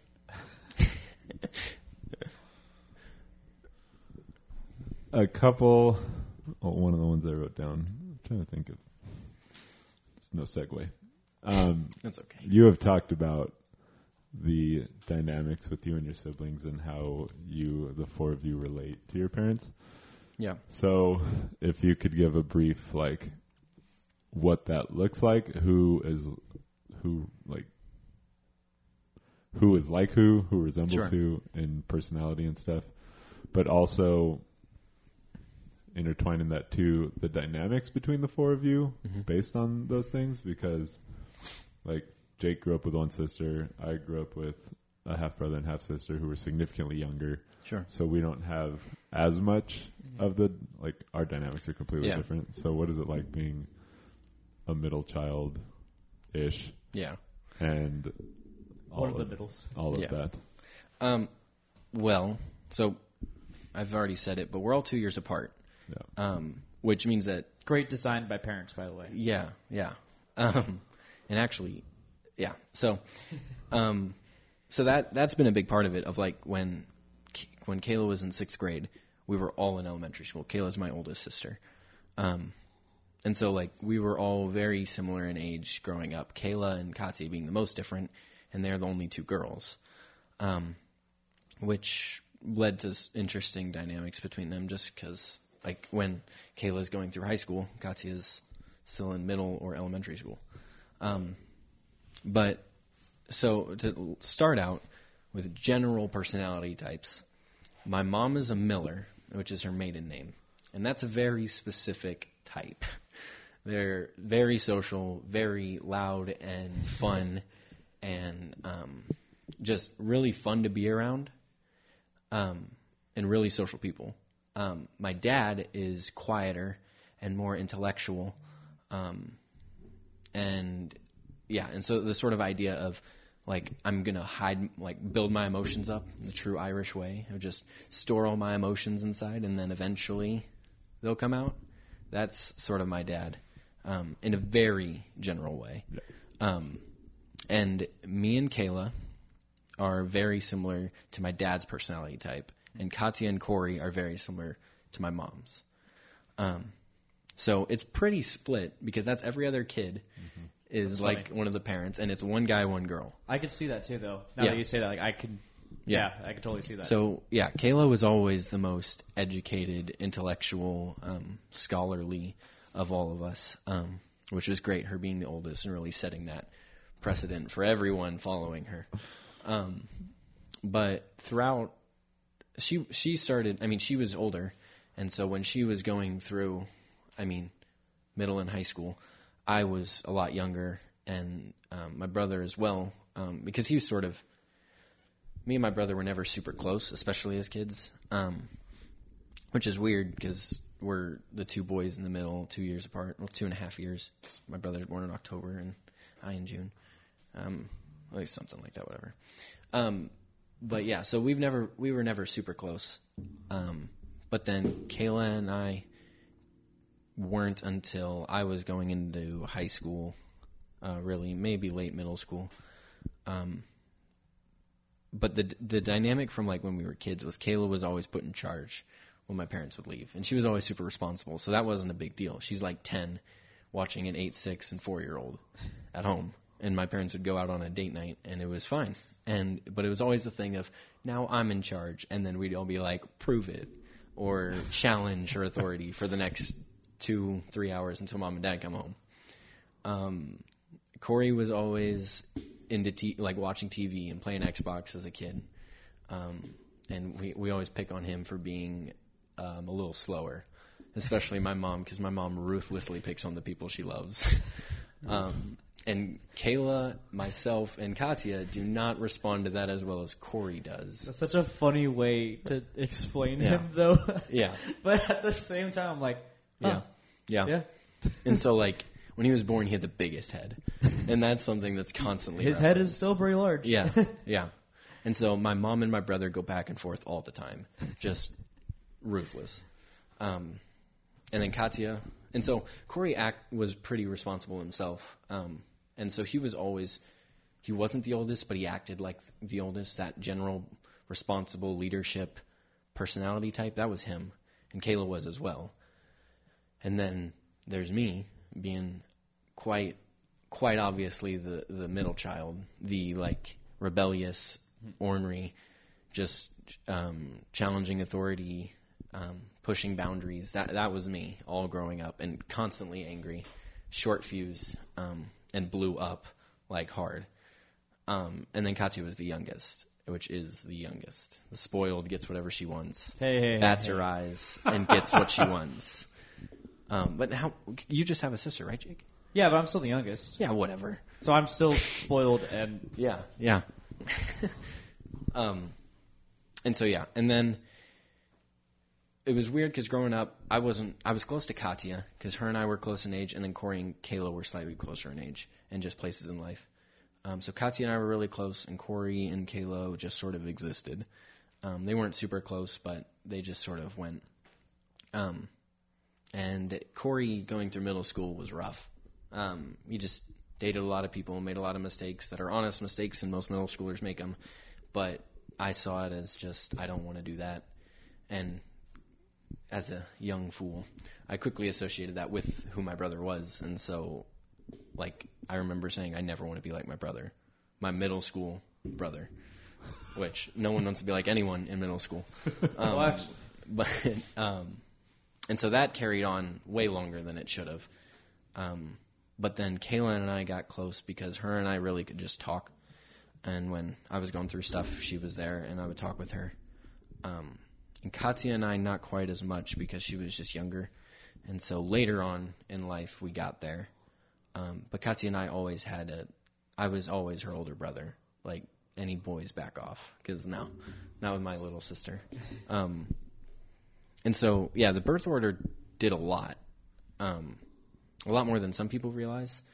And reading, like in psychology class, we saw a thing talking about birth order, and it was spot on. But yeah, and so that was sort of the dynamic growing up. And now I go over to my brother's every week and hang out with him after church on Sundays at school. And Kayla and I still are able to sit down and have deep conversations, and she's one of my best friends. And Katya and I are super close. But it hasn't been easy to get there. It's taken a lot of maturity on all our parts and being intentional. So yeah, 4 kids, so it takes a while, but So you described them a lot and have a unique relationship with each one of them. yeah. How do you think they would describe you from their perspective? Yeah. Well, as a kid, definitely hot-headed, temperamental, overly emotional, really very, very emotional, but not able to control myself and take a step back and take a breath, which is something I definitely worked a lot on. But that also came with just emotional maturity. Mm-hmm. But now, the computer guy, I guess. Like, but within your individual relationships, because yeah. you relate to each one of them specifically. Right. So you described how you. Yeah. So with Kayla and I, How would Kayla describe your you as a brother? relationship. How would Corey describe you as a brother? right? Like who Like you how are, the relationships. who you are as a person, and who you are as a sibling. Okay. I mean, as a sibling, I'm the annoying one still, like to this day. Confirmed. Yeah, and I'm like, I remember at Green Oak Ranch like 3 years ago, Jake didn't like one of my puns, and since then, that week, I just actively learned and started thinking more and more about puns, and has not stopped. And because It's that's my fault. I didn't know Yes, that. yeah, Yep, no, I knew that. I credit it to you. You did know that? Yep. Yeah. Oh man, I didn't know that. Yeah. Did you ever tell me that? Maybe. I feel like you haven't. I mean, it's just never come up. That's why I just pretend everything bugs me, because Kevin can't possibly do everything all the time. I try though. That's true. If I enjoy it, I'm gonna do it. Wow, I never do that. Yeah. Yeah, thanks. And so yeah, with Kayla, I'm her little brother, and I look up to her, and she knows that. And so our personalities are similar, and so she lives a life as an example to me. And we're also just really good friends. I mean, like, she was sort of joking, but genuine at the wedding, talking about how if Elizabeth, if Katya wasn't her maid of honor, Elizabeth was her matron of honor. But if Katya wasn't her maid of honor, I'd be her man of honor at the wedding. So like, if she didn't have a sister, I would have been there, which was really cool. Yeah. And so her and I are really close and have bonded over a lot, because we just went through very similar things through middle and high school. And then Corey and I, he's not great with being intentional with relationships. Like he doesn't seek out people very much, so I've sought him out a lot, and he's reciprocated well. And so now it's become a thing of he doesn't say it, but I know that he really appreciates me coming over every week. And so I'm there, and I'm helping with dishes. Sometimes with him telling me to, and sometimes we'll play games to see who does the dishes. But like, him and Kaylin were having a rough night, and he went and sat down and played a game, and then he came out, and I had done all the dishes and cleaned the kitchen. And so stuff like that has been just a way to try and really be there and be the brother that I'd like to be, that I haven't been most of my life, really leading up to even this year. And so with that, it's really working on actually being his brother and him being mine. And we're going in a great direction, because I talked with him before his wedding, because I was like, listen, and he was flying out to Grace. So I think it was the end of, I don't know, I forget when, but he was flying out to Grace, and it was like, hey, we haven't been brothers. And so we really had to sit down and talk about it. Wow. Because I was like, I don't want to go up at your wedding and just be the guy who's by default there. Like, I want to be your brother, not just by blood. So, I mean, I'm not sure what that really says, but yeah.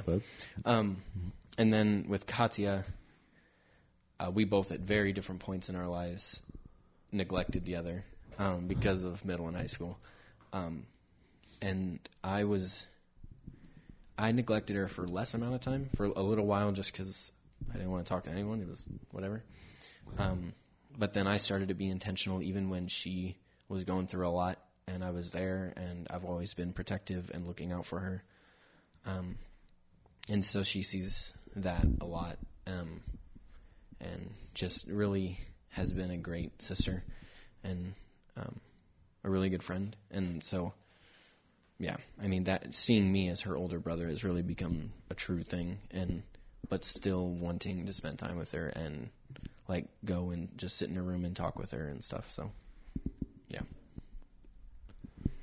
So fantastic. Okay. Based on all that, especially what you said about your relationship with Corey, there are a lot of sibling relationships that exist that are just, some are bad, but some are just not good. Yeah. Because you wouldn't say that your relationship with Corey No, was bad. It just wasn't good. It just was a thing. Yeah. So based on looking back at your experience with that and that conversation you talked about and where you're at now, what kind of encouragement would you give people? Like, if there are people listening right now of any age, like siblings can struggle at any age, whether they're kids or older. Like, what encouragement would you give for siblings to seek each other out? Yeah. To start with, any relationship in general is two ways. And if one person will not be there for the other, the best thing you can do is be there for them despite that and hope they come around. And I've been in that place for years with some people and eventually had to let go because it's not worth it for some. Yeah. So it's how hard are you going to fight and be intentional in that relationship? And I think with siblings, it's important to be there regardless because it's family. Mm-hmm. But being intentional is all I can say. I mean, figure out what they want from people, what makes them feel loved, what you can do for them that is not just like some side thing. Like, make it personal and make it intentional, whatever it is. And it's different for every single person. But if you really love and care for that person, you can figure it out. And I mean, if nothing else, they'll hopefully see that you're trying, and then talking with them and being like, relationships are two ways. And if they're not going to fight for it, I mean, if like you have that conversation and they're still not willing, dust your feet off and I guess move on. And that sucks, but you can't make someone love you. And so, I mean, because it's almost worse to pursue someone who will never care about you the same way you do them than to not care at all. And that's a lot. And that was something I actually learned very recently. And so, yeah, just be intentional. And that's with any relationship, really. Yeah. So,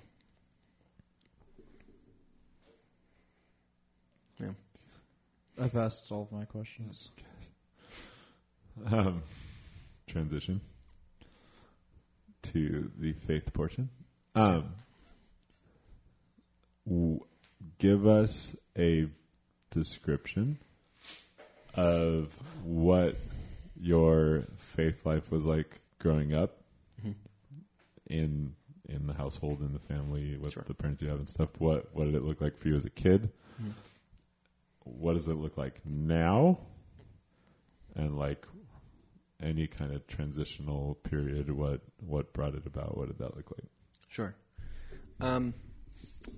So I'm going to try and keep this short because I've definitely shared like my testimony in 2.5 hours before.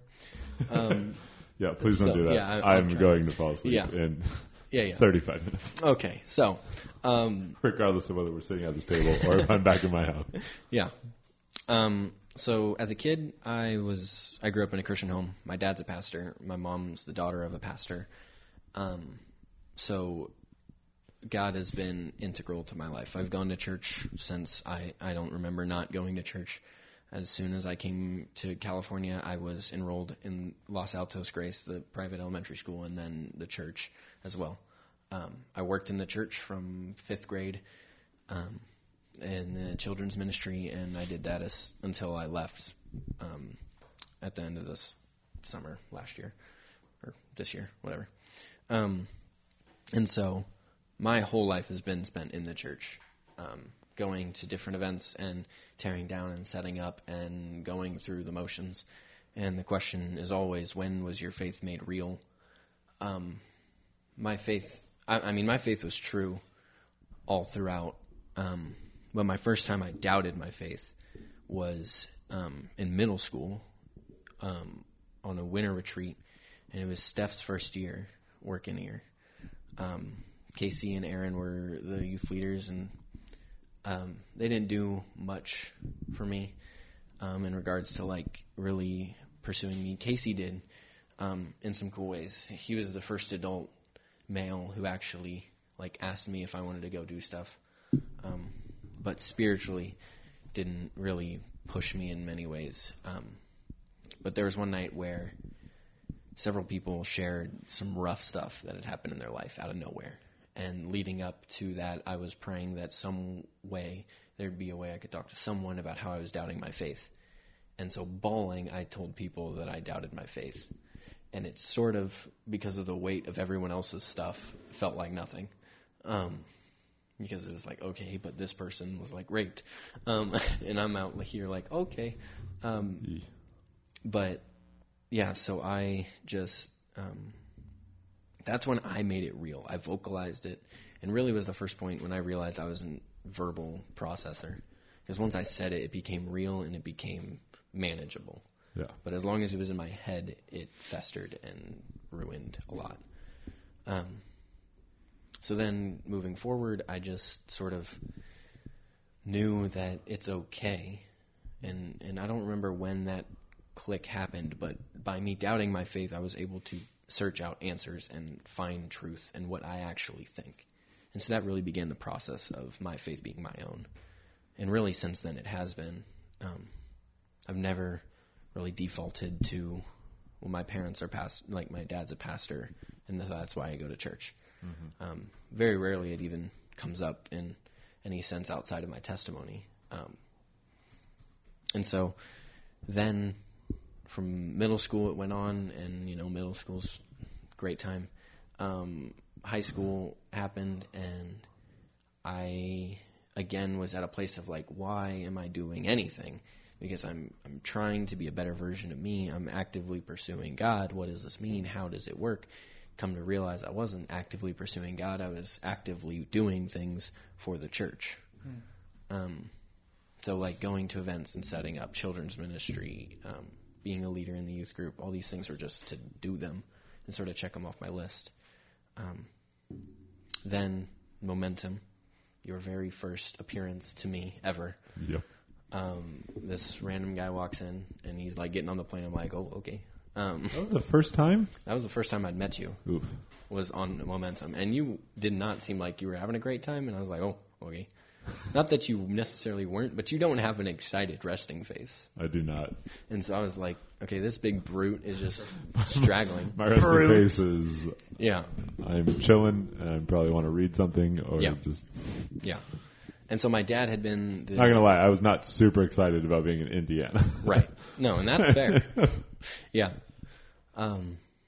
But yeah, my dad had been the youth leader, and so that was different. So I did a lot more just around the youth group. And so that really gave me the leadership feeling, like this was my youth group sort of thing, and really take ownership of it. But then at Momentum, it was... I've never seen two people interact with their microphones more than you two right now. I need to do something, okay? And everything else was too loud. Kevin has literally been messing with his microphone for an hour and 48 minutes. Yeah. And Jake for the last 20 minutes. What else? I literally always move my microphone. Not that much. No, I definitely do. I'm sorry. It's fine. Sometimes Whatever. I'll stand up. Sometimes. Yeah. I just continue. I've changed my leg position at least 20 times as well. Oh, man. That doesn't... okay. Yeah. Anyways. So then Momentum happened. Super cool. I felt super called to actually do life for Christ. I had no idea what that meant. Well, I knew what it meant, but I didn't realize like how it was actually doable, like how to do it. You knew intellectually, but practically you were figuring it out. And so I saw this massive shift just with people in the youth group, with specifically Josiah and Sierra, just really taking their faith to heart and being real, which was the first time I'd seen anyone my age do it. like outside of me, have any sort of real interaction with God. And so then going in through high school was rough. But then at Momentum, it set up on the displays that Operation Barnabas is going to be in the West Coast. I was like, bet all these Indiana folk are going to come to me next year. And so I signed up for Operation Barnabas, and every single day that got closer, I didn't want to go more and more. I didn't even think about fundraising. There was like a couple events that my dad was like, here, we'll do them. I was like, okay, I'll do them, just while my dad was watching, sort of thing. Do as little as I can, not care. And like even like daring God to just be like, this isn't going to work out. Well, no, I was just like, I don't want to. And like, if it happens, it happens. If it doesn't, it doesn't, was sort of the thing. And I'm like, I really hope it doesn't. And so like, even then, like a week before, my dad's like, you don't have the money to go. And I'm like, yeah. And so he's like, here, send out a couple letters to people. And then by like 2 days later, I had all the money to go. Like $3,500. Joke's on you. Yeah. And I was like, well, frick. Now I got to pack. And then every like shirt I put into my bag got heavier and heavier. And I was like, I could just not. Look, I just don't have to. And then I showed up, and I was like, oh, my God, all these homeschoolers from the Midwest walking in the door. Like, just all these people walking in. And I was like, he's goofy. He's weird. They're extra. Oh, my gosh. Take that, Josh. Yeah. I don't actually remember Josh, like, at all. Yeah. He was, like, one of the few people that I remember. Josh is like one of the few people I do remember from it. Well, yeah. I mean, yeah. But there were 3 distinct people that when they walked in the door, I was like, oh, and all 3 of them were put on my team. And I also had this thing, because the guy who I knew I was going to be on his team, he was the youth leader of my cousin's church where I now go to church. And he was there at the leader, and I had talked to him before, and I'm like, I'm definitely going with him. I already know this, not a big deal, on my high horse. And then I had the most life-transforming Jake. I had the most life-transforming 3 weeks of my life, where I got to finally practically and completely see what living for Christ meant, and how beautiful it was, and how I used my introverted personality type as a crutch, how my addiction to video games wasn't binding, how my addiction to pornography wasn't binding, how my life of arrogance and self-praise was a misplaced understanding of confidence. How all these things about me were not as overbearing and as uncontrollable as I thought, and how God already had them under control. And Operation Barnabas was one of the most difficult experiences of my life, but I had never felt more joy in my life. I literally spent every single day seeking others out for the glory of God. And I came back ready to live a life for Christ. And since then, there has been... There was a point on Operation Barnabas when I said, despite anything that you think in the future, just know that you right now knows with your entire being that this is true and this is good and it is what you need to live for. Because I knew I wouldn't believe it later. But despite that, I knew it then. And I knew that my future self should know this. And I don't trust anyone as much as I trust me. And so knowing that I did that, I said that. It wasn't some pastor up on the stage. It wasn't a message I heard. I said that. That's what kept me going every day, even when it was hard, was the goodness and glory of God that I knew despite all opposition, and I knew that, whether I felt it or not. And that was huge, because I didn't understand a faith that wasn't the spark from some youth event. Because Green Oak Ranch was great, and every time I went, I was on fire for God and pursued Him, but as soon as I went home, I was done. Because I lived a life of, let me just get a high, a spiritual high, and live for Christ in that high, and then once that's gone, my faith is stagnant. And that's not what it is. And so Operation Barnabas was that for me in a lot of ways. And just really understanding what my life was and what it needed to be and who I was going to be. So, yeah. From an outsider looking in, and someone who I've observed you for a while, and I've I pick up like little details, and I watch people a lot very easily. But from you going from Operation Barnabas to after, I saw a huge change in you. And, it was really good, and I saw it, and I credit it for that. It was very, and I wish I had that opportunity when I was your age to go through that. Sure. So it was very information to me, and I saw it for sure, where you did step up and you matured a lot that summer. Yeah. Well, thank you. So what is one thing that you would be able to describe about God that you can say, this is why I believe in God? Because I've seen it. And that's really hard to just say and be like, that's an easy cop-out. But, when you actively pursue a relationship with Christ and you're in that place where you feel God's presence and His truth is clear and obvious, when you're in that place, things just make sense and you can see where He's working. And I actually... there is a thing that I write a lot, and when I write, I just sort of word vomit and things happen. And that's my verbal processing happening. Yeah. And one thing that I wrote that really made that make sense was that God's work and what God does is so vast and so common that I no longer see it as unique. And that was what shifted on Operation Barnabas, because I began not just seeing the world as the world and how it functions, but I began seeing how God uses the functions of the world for the glory of Him, and how it can be and how it is. And those things are true, and they are beautiful.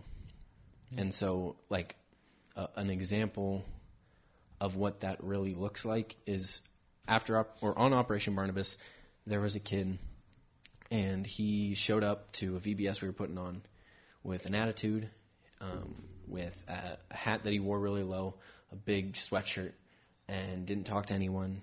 And he just sort of was there to be there, probably because his parents brought him. And he gave attitude to everyone who talked to him. And then God was like, yo, that's yours. And I didn't know what that meant, because it's this little gangster kid, and I'm a kid who grew up in the church. And I was like, I don't know where the connection is there. But I walked over, and immediately his eyes lit up, and him and I became inseparable, for no real reason. Then we just started talking about girls and what problems he was going through, and the issues at home, and he just literally blew open and was just pouring out everything that was going on with him. And at the end of the night, he just left and felt, or it really just was overwhelmed with just Christ, and you could see it. And he gave me a hug and then left, and I cried, because it was like, I'm leaving in 45 minutes. I'm never going to see him again. Yeah. I gave him my contact information, but I didn't have my phone, because on Operation Barnabas they took your phones. Yeah. And so don't have his, and maybe one day he'll text or call me, but yeah, and so that moment of just okay. And then another very similar thing happened after Operation Barnabas at Green Oak Ranch on the cross, up at the cross on the hill at the end of the week. I was up there, and I prayed on the walk up, God, just lead the conversations, lead me to physically walk where you want me and to talk how you want me to, and just be, let me be a vessel for you right now. And I had 2 people I had talked to maybe twice before, crying on my shoulder, opening up, me saying things that I don't even remember, but God used to touch their hearts. I had people that I had known really well who I went up to, who were stone-faced normally, just really open up and be welcoming to Christ and his power and his goodness. And literally, I walked up and people would clear out of the way, and it felt like a spotlight landed on this person, and it was so clear that that's where I needed to go, and great things happened without me really doing anything. And God led the conversations. God led everything. And I've seen it. So, yeah. Do you have any more before my last one? No. So we're going to end with, what are one or a couple of your favorite, or to you, most important, influential Bible stories or passages? Now, like either in your development or right. now, or just like whatever. Like if you had to be like this and this, like yeah. What? Unfortunately, Uh-oh. throughout my life, I have been really bad about being in the Bible. I mean, it happens. Yeah, like literally the worst. The longest I'd ever like consistently been in the Bible was like 3 weeks, and that was like not even related to Operation Barnabas. Like even in Operation Barnabas, there were definitely days I was like, no thanks. But Colossians 3:23. Interesting story. I was sitting playing Minecraft in my room, and naturally, and my mom came in and was just being obnoxious and started like tickling me and poking me and just like, why is this happening?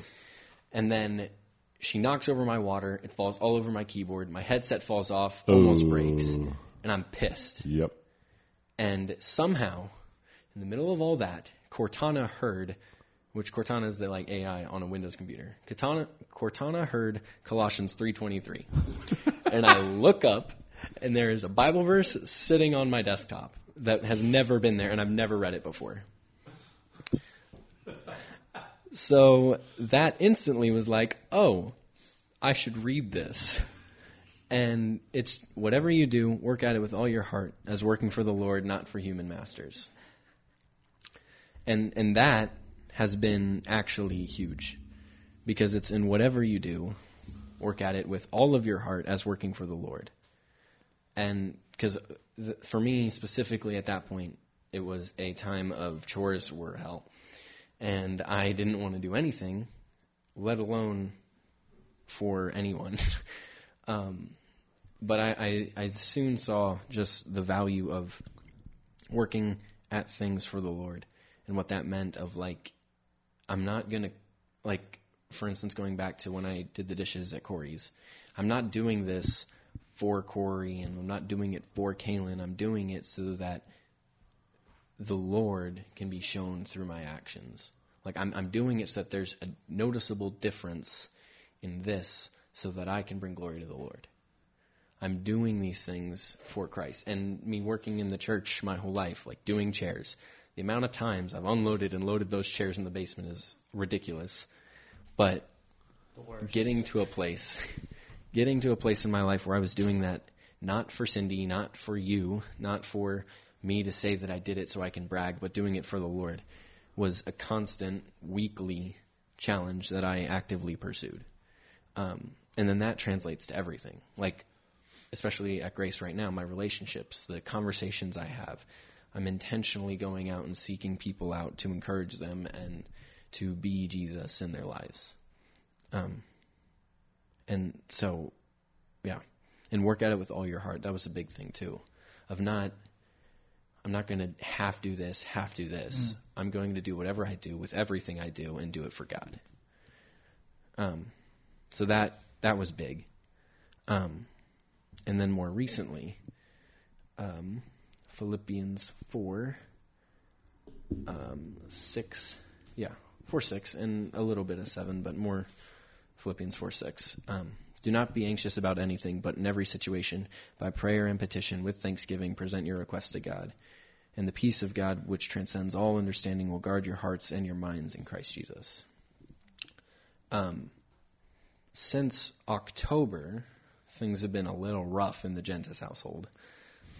with 2 car accidents, jobs going away and figuring out needing to move, me falling down 12 feet of stairs, Katya getting a concussion and having to drop out then later out of high school and homeschool, Kayla and Zach having to figure out a place to live in California for another year when she thought it was only going to be another 2 or 3 months initially. And then in the middle of all this, a wedding for Kayla. Things, and then the emotional stress that I was going through at school with different people and drama, figuring out college, like all these different things, the financial stress of all of it. This came at a pretty good time, this verse. And so, yeah, just specifically the peace of God which transcends all understanding. That was necessary. Because like all this was happening, and I was like, okay, I need to not be a financial burden to my family so that they can figure it out and they don't have to worry about me. They can worry about their stuff. And then I throw myself off a staircase. And like literally the day after I said that to myself, the day after I fell, and I fell 12 feet over a railing onto my back, destroying my iPad, injuring all over me. Fortunately, no broken bones or fractures. Literally everything. I thought my right elbow was fractured, so I couldn't play disc golf. I was pissed. Solely that reason why. I mean, yeah, mainly. But yeah, and so, yeah, do not be anxious about anything. That was the big part. And so, that just really was personal to more recent history. So yeah. Very good. Threw myself off a staircase. Yeah. Well. Oh man, that was a good line. Thanks. Now we're gonna end there because I am so tired. We did good. We still got to 2 hours. So much for being short. Good job. Go. You guys are late to a New Year's party. I'm literally gonna go home, take a 2-hour nap, and play games with people. I mean, we have 6 hours till anything really significant. If I'm awake at midnight, I'll be shocked. Just take like a 4-hour nap. Because we're like playing games and Drink stuff. coffee. We have one of our favorite games right now. It's only been a couple of days. This game called Oh Fruck. I just told Jake about it. That sounds great. It's for those of you Where'd who you get it, by the way? Online, Amazon. I'll have to get it. For those of you that have played Quelf, it's basically Quelf but in a card game. It's a combination of Uno and random rule making. Nice. So you're like playing Uno with a somewhat normal deck of cards. Mm-hmm. So like you have to match. If it's a diamond, play diamond, or if it's a 2, play 2. Whatever. Oh, it's just with a regular deck of cards? Okay. Except there are rules along the way, and some of the rules include this entire game, everyone has to talk in an accent. Oh, wow. Or once a queen has been played, everyone has to refer to each other as sir or madam. And like if you forget to do any of those, then you have to draw a card, and it's the first person out wins. Nice. So there are a lot of random rules, and it is pretty freaking funny. That's awesome. So we might play that a lot. There's a couple other games that just teach them Jug. Yeah, I can imagine Katrina running around trying to play Jug. Chuck doesn't have half an arm. He couldn't. The 7 on 7, you have to look up and point up. Chuck can't extend his arm. Oh, so he like.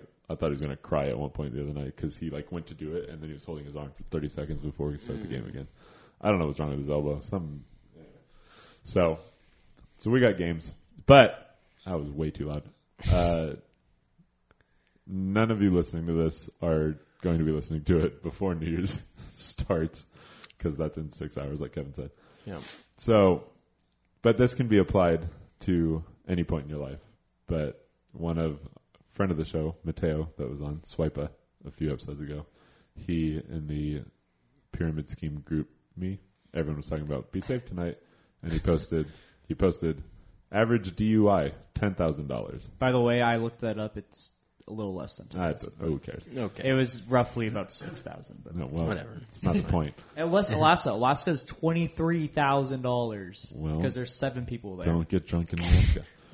Average funeral $7,500. Average Uber ride $12. And so don't be an idiot tonight. So that's funny. Facts. I agree. Do Uber, but also Ubers are really expensive tonight. And apparently, Sure. in another one, it says, no excuses, don't drink and drive, and don't ride with anybody who does. Tipsy tow offered by AAA. You don't have to be a AAA member. Yep. From 6 p.m. to 6 a.m. on New Year's Eve day. They will take your drunk self and your car home for free. Yep. Wow, that's with awesome. such number. None of you are listening to that, so and that's not going to be relevant to anybody. It is to me. Not now. So Now save it that is. information for a year Yeah. from now, because that's Bookmark this. good times. Yeah. Listen to this again next New Year's. Yep. Yeah. Well, thank you so much for joining us today, Kevin. Yeah, thanks for having me, guys. Thank you for listening this far, everyone. I know it's been a good one. Follow us at From's Bob's Office on... Did I mess it up? Yeah, that was rough. How? I That sounded great in my head. Well, you said from's Bob Office. From's. Yeah, I'm German, sorry. Yeah, so follow us from Bob's Office. FROMBOBSOFFICE. I think it's really funny that you spell it better than you say it. Yeah. I'm sorry that I mess words up. You know this by now. Out of all the things you say incorrectly and things you spell incorrectly, you spell it well. Good job. It's a IT. compliment. Got him. All right, well, we're going to go have fun tonight. You guys do too. Stay safe, everyone. I also can't say that word correctly. Stay safe. Every time I say it, Stay safe. it's just Stay terrible. safe. It does not come out right. Stay safe, everybody. Stay. We'll be back Thursday. 2020 starting off. This is the Roaring 20s. Hey. Dan, I'll sing it. Please don't. Not today. I'll sing it when Roaring 20s happens. Oh, okay. Well, Tonight. At Oh. 11:01. Then Nope. different- 12:01. ago. I will be playing it. No, it is the Roaring 20s again. oh, okay. I don't think they were called the Roaring 20s while the 20s were happening. No. So now we're calling ours the Roaring 20s. So we're just anticipating it. Brennan Urie's You're gonna the make only it. person I've heard say that. Well, good for me. It's also probably my theme for my cabin. Oh, that's kind of sick. We're gonna have they're gonna be dressed up every day, like wearing Great Gatsby and running Yeah. around Yes. doing We're swing we're gonna have dancing little great and stuff. Gatsby parties, and we're gonna have it's gonna be a biblical prohibition instead of alcohol. So we're gonna have like a Prohibition. speakeasy church. Oh, there you go. Not probation. GZZ? Prohibition. GZZ, it stands for Jesus Easy. They get Nice. Jesus easily. I'm going to get Leonardo DiCaprio and everything.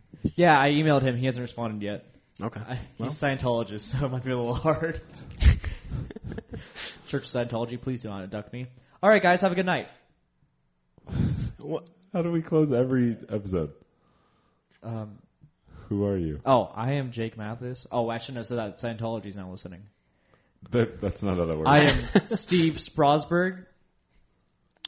I am Jacob Bomber. And I'm Kevin Jentes. Have a fantastic New Year.